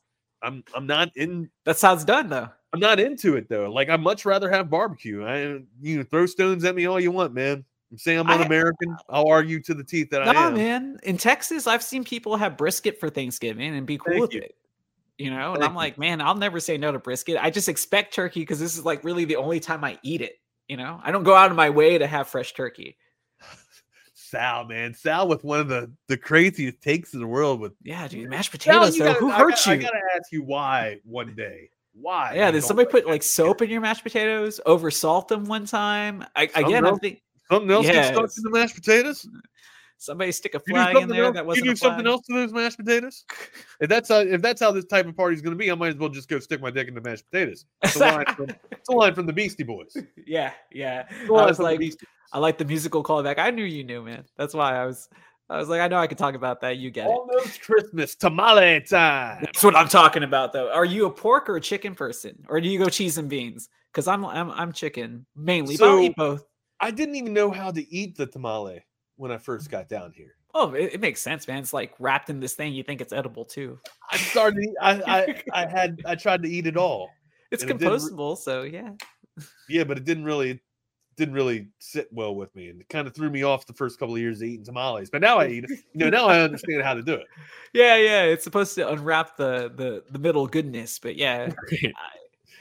All right, you got 10 more minutes here getting these fantasy football little rundowns out for you guys on the Wagner Wire here before we get you set up and kicked off for your NFL Sunday here. All right, we went a little bit over these lines here. I guess we'll continue to just go down the rest of the lines, go down the slate and give you the lines, and then go back and give you all the fantasy. We got to talk about your game, man. We got to talk about your game. Wow. You a believer in Tommy DeVito? No, Danny's nephew? Yeah, man. You guys are taking on the Patriots. You have more wins than the Patriots, and you guys are still the underdog. I actually took a futures bet here, and I bet $300 with a buddy of mine. I can't call him a buddy. I don't really consider him a friend. I just don't talk about Al like that. I just let him hang around me. No, Al's family. I know. I'm just joking, man. I'm just joking. Yeah, I let this guy kind of just hang around and just kind of breathe the carbon dioxide that I put off. But yeah, we took a bet. We're both Giants fans, and he thinks he's so unrealistic about his teams. He swears that the Giants are better than the Commanders. He thinks that they're better than the Jets. He thinks that they could actually compete with Dallas, even though Dallas has motorboat raced them this past year. Yeah, 100%. He still thinks that the Giants can actually show up on the same damn field with the Dallas Cowboys. Not possible. Even what's the margin of victory? Like 80-some to 3, some shit like that. They covered last time, and it was like a 3-score difference. Yeah, it was bad. It was embarrassing. But he thinks the Giants are a legit football team. So we took a bet that I said that the Jets, and I made this bet with Rodgers still healthy, right? Okay. I said that the Jets would have a better record than the New York Giants. So moving forward on this campaign in 2023, I'm actually rooting against the Giants, so I can not only look like I know what I'm talking about, but also get a little bit more green in my pocket. Nothing like hate watching your own team for the rest of the season. Your own team, right? Hey, I mean, that's all you got to watch for now, because we're not. That's why we play fantasy football. Damn it! That's why we play fantasy football. So we can have at least some NFL relevancy on Sundays, man. Because the Giants just absolutely suck. I mean, it's I used to make fun of my mom. I got a really good friend that's a Cleveland fan, right? We used to go over to his house every Sunday and watch the games. But it was like going over to a damn morgue. Yeah. You know what I mean? You would go over to his house, and by the first quarter, nobody was talking. You know what I mean? Like no. And when Cleveland's losing, my buddy Nick the fucking dogs died. Like everybody in the family is dead when Cleveland's losing. Whatever happiness they started with was instantly erased. And he's going to make like every game company with this dude, right? So he's going to make you miserable too. It's just like, yeah. So usually by halftime, you're fucking leaving. So yeah, and you're like one of these people is like, can we change to a different game? He's like, no. We gotta watch it till the end. Well, what the hell you got the NFL ticket for if we can't watch it? If we're just gonna watch the damn the Red Zone channel in the damn Browns, and the Browns get blown out, which shouldn't happen. We left off with the Browns and Broncos there. We actually call wrong team favorite. I think Cleveland goes into Denver in the Mile High City and actually wins this. Pulls this out with Joe Flacco and the Browns here, man. We got another. Let's go to the afternoon slate here. Continue with the afternoon slate. The Rams and the Cardinals. Do you think Kyler Murray and company can keep this thing close and take down Matt Stafford and the Rams? The Rams are actually favored by 3 right now. Over under is 45.5. Rams on the road against Kyler Murray, who looked pretty decent in his comeback. Desert. Yeah. I mean, you would still think that the Rams have the better weapons, especially against this very poor defense that Arizona's been trotting out the last couple of weeks. I think 3.5. Well, yeah, it's not even 3.5. It's just 3 on my end, so I would go with that. I think the Rams can win by 3. There's Kyler Murray coming into the game. Hey, I know how that feels. Sucks, man. No, it's like that's the one good thing about being short. It's like I have no problems with apartments here. Like I never feel like I don't have enough space. That's like the only advantage of being like 5'7", man. I feel you, man. I kind of sometimes I feel like that being 6 foot. You know what I mean? Sometimes. Yeah, like you can get claustrophobic. To say that I'm 6 foot. You know that? Oh yeah. There's that meme like when women see 5'11" and then they see 6 foot and like they think it's like such a monumental difference. I'm like, no, it's not that big of a difference. I promise you. It's really not. It's really not. Rams and Cardinals here. I like to think that this is Rams go into the desert and cover. Give me the Rams here. I know the Cardinals have been playing some decent ball with Kyler Murray coming back into the locker room, but I still think the Rams actually get it done today. Okay, Chiefs going into Vegas right now. A little bit of AFC West rivalry here. The wild, wild west of the AFC. Do you think Patrick Mahomes and company right the ship coming off of that loss against the Eagles here and get it back, or start getting back to their winning ways against the Vegas Raiders here? Again, another rivalry game here. So there's going to be a lot of hate in this and obviously a lot of pride for the Raiders because they've been playing on Pride, but -9, Chiefs. 9.5. 9.5. My concern is just the amount of drops that they have had this season. Like, I think they can win the game, but it should be by 9. But are the receivers going to emerge as wide receiver number 1, right? Besides Travis Kelce. And he's been banged up this whole year, So I'm just kind of like, this kind of feels like they're good for 10. Man, this feels like one of those. 10. I want to say they are, but I mean, the Raiders have been playing some Inspire football. They're at home. They're starting to kind of right their ship for them. And I'm just thinking, like, again, another classic AFC West rivalry game here between these two. I know that the Chiefs will win. If you have 43.5 is the over under. You got to think that's coming all from the Chiefs, right? Although the Raiders are 4-1. Raiders are 4-1 at home. Yeah, that's why. And that's why I'm just like, I think it's going to be a close game. Like, if you were just picking outright, the Chiefs win, but do they cover? I haven't decided yet. I don't know if they will. I think the Raiders can cover with the +9. I think, again, you still got time to make this line. You still got time you got plenty of time on this. That's a 325. Right now, I like the Chiefs. I think the Chiefs are good for 10. I want to say this is the revenge game, and they're going to come back and right the ship. But just like they've been too inconsistent with their wide receivers. Just too many drop passes this year. Can I ask you really quick? I got to know about this game, Wags. Jaguars at Texans. It's basically a pick 'em. The Jaguars are favored, at least on my end, at -1 right now. Not 1.5, just -1. It's basically a pick 'em, but dude, you probably think that it's probably 3.5 if they're at Jacksonville, right? If they're at Jacksonville, but they're on the road. But being that they're in Houston, it's just 1.5. I still think, give me the Texans. I mean, this is still anybody's division right now, but give me the Texans in Houston. I love the way that CJ Stroud's playing. As a matter of fact, I got a little mini stack with the Houston Texans right now. I got CJ Stroud, I got Tank Dell, and I got Singletary as well. Give me the try. It's because the losses that the Jaguars have been against good teams, and the losses that Houston has had have come against teams that aren't as good. So I'm just kind of thinking that you can say, and that's why I'm like, oh, is Jacksonville for real? I tried to believe in them last week against San Francisco. It wasn't to be. Like, I kind of want to believe in them this week just because it's Houston, but man, this week has been giving me a lot of anxiety because I really can see things going too many different ways. Give me the Texans. Wrong team favorite here. Give me the Texans. Okay, I gotta play it again, man. Would you take the Giants at +4.5? 4-1 at home, although the Jacksonville Jaguars are 4-0 away. So man, that's a good matchup. They've played in Germany. They've had the travel, London. Yeah. They got it down. You'd think that they know how to win in different areas. They can acclimatize well, you'd think. I'm still saying wrong team favored. Give me Texans here. Okay. Bills and Eagles. Bills don't have a shot. It's all Eagles all day long. Hey, what do you think about Bucks and Colts? Bucks and Colts real quick.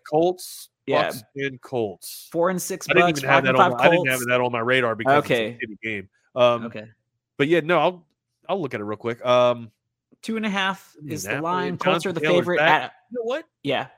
Give me Colts here. Okay. Let's go with that. Here, take the under. Okay. Let's talk. Let's see. Last game, Chargers and Ravens. Yeah. Let's talk about that. Baltimore all day long. I'm with you. For your Sunday night tonight on NBC, give me the Baltimore Ravens over the Chargers. Right now, Baltimore is only favored by 3 points, but again, we know the Chargers are going to charge her, and Baltimore is 4-1 on the road. Chargers just struggle to get out of their own way, man. They're 2-3 at home. They're just very inconsistent. I'm locking it in. Like, even when they have leads, they squander the leads and surrender them. So it's locked in. Nothing looks secure for the Chargers, man, except for the Chargers are going to charge her. And that being said, give me the Ravens all day long. All right, fantasy super about that right now. Let me get you your lineups. I got CJ Stroud as my quarterback smashed. I got Derrick Henry today rolling out in my running back spot with Devin Singletary. I also have Gabe Davis. Give me a little bit of Buffalo exposure there. Gabe Davis going up against that secondary for Philadelphia, who's like kind of been in pick. a little bit of disarray. They are the worst team in the NFL at allowing points to wide receivers. They can got there. They give away a lot of explosive plays. Also, I like Tank Dell going up against Jacksonville. We just talked about this matchup there. I like a lot of wide receivers from this game, as a matter of fact. Jacksonville's kind of pedestrian in terms of statistics, only squandering 254 yards through the air. That's a little bit on the back end of the bottom half of the NFL. But what I was talking about pedestrian wise is that they're only 18th in allowing wide receivers to score. So again, that's a little bit of a contrarian play in terms of wanting to have Tank Dell maybe get a little bit ahead in terms of a GPP, but I still think it's doable because of the yardage that they yield all throughout a game. And that's time. Also, Calvin Ridley, right? Calvin Ridley, we talked about him having a game last week, coming off of what he did going up against Houston. Houston, again, in that same scenario that Jacksonville is in terms of just being a little bit pedestrian in terms of allowing scores to wide receivers, but still they yield 241 yards, which is 25th in the league. So there's a lot of yardage to be got here. It's just, will these two wide receivers, or will the wide receiver room of both of these teams find pay dirt? So we'll see. That's why I got the Singletary sprinkle, right? Because I think Singletary can get me into my red zone. So we'll see. I would love to have ETN in there as well. I just don't think that I couldn't afford to have. Yeah, I was like, money just doesn't work out in that case. But I see where you were seeing too, man. Because I mean, that's the one thing I hate about this part of the season is that since the games are so spread out, that gives us limited options on these game days now. So everybody's kind of making the similar play. It's really hard to discover that diamond in the rough, and that's why I really loved about your wide receiver play with Buffalo. I think he's going to have a big game today.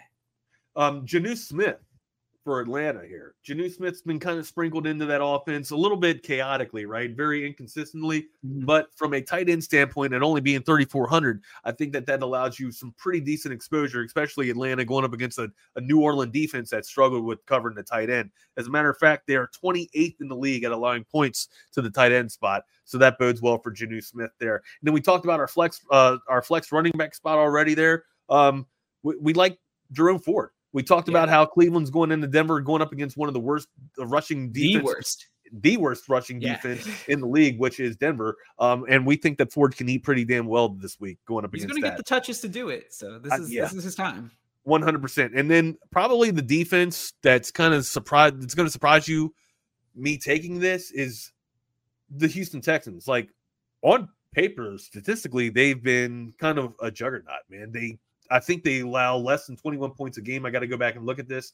But still, they're going up against the Jacksonville Jaguars. And for 2,300, you can get a formidable defense in your lineup. Now, I know that the Jacksonville offense is kind of potent, and they can score at high numbers at times. But I think that this Texans defense can actually hold them in restraints and allow your fantasy players to get a little bit, but still do enough to keep the game. I think you're going to get at least a couple of good field goals out of Texas. And you're just hoping that the Houston Texans can at least get like a fumble pickup return, pick six, something big. And they got a defense that can do that. So they just need to make one big play, and your choice is valid. Smash, thank you for your time, brother. Another great show, man. Love cutting it up with you. Love cutting up. Look, we got to find a way to do the post-game ceremony. So, man. Oh, yeah, man. Just tell me. We got to figure it out. You come over this week. You come over next week. I'll come over in 2 weeks, All right. We'll swap it up and stuff. You're always more than welcome to come over here and watch the games. Well, I'm waiting to play the arcades with audiovisual consultations. So, also remember, Blue Heron Furniture. I want to give these guys a shout out there. Make sure you guys are giving them a call at 866-217-9688. Excuse me, my eyes are terrible there, and I've refused to put on my glasses. But look, man, they can get you all your custom leathers that you want, your best chairs that you can sit in. Really takes care of that low lumbar spine ailments that you might have or whatnot. Just make sure you look up Great Blue Heron Furniture, setting the standard in setting the standard in all of your chair stuff and all of your furniture and whatnot. Desk furniture, lounge furniture, whatever you can have. Great Blue Furniture, they can do it right, man. Hey, Smash, thank you for your time, my guy. I will talk to you in a few minutes, I guess. All right, man. Good seeing you, man. When we talk about the damn games or whatnot. Hey, for everybody else checking out Texas Sports Unfiltered, we really appreciate you tuning in on Sunday mornings for the Wagner Wire, and we will get you ready for your next week coming up against, Dr. Pepper Big 12 championship. Let's go. We'll see you guys, man. Texas is back at it, man. Thank you guys so much for watching the show. And remember, like we always say, man, hook 'em.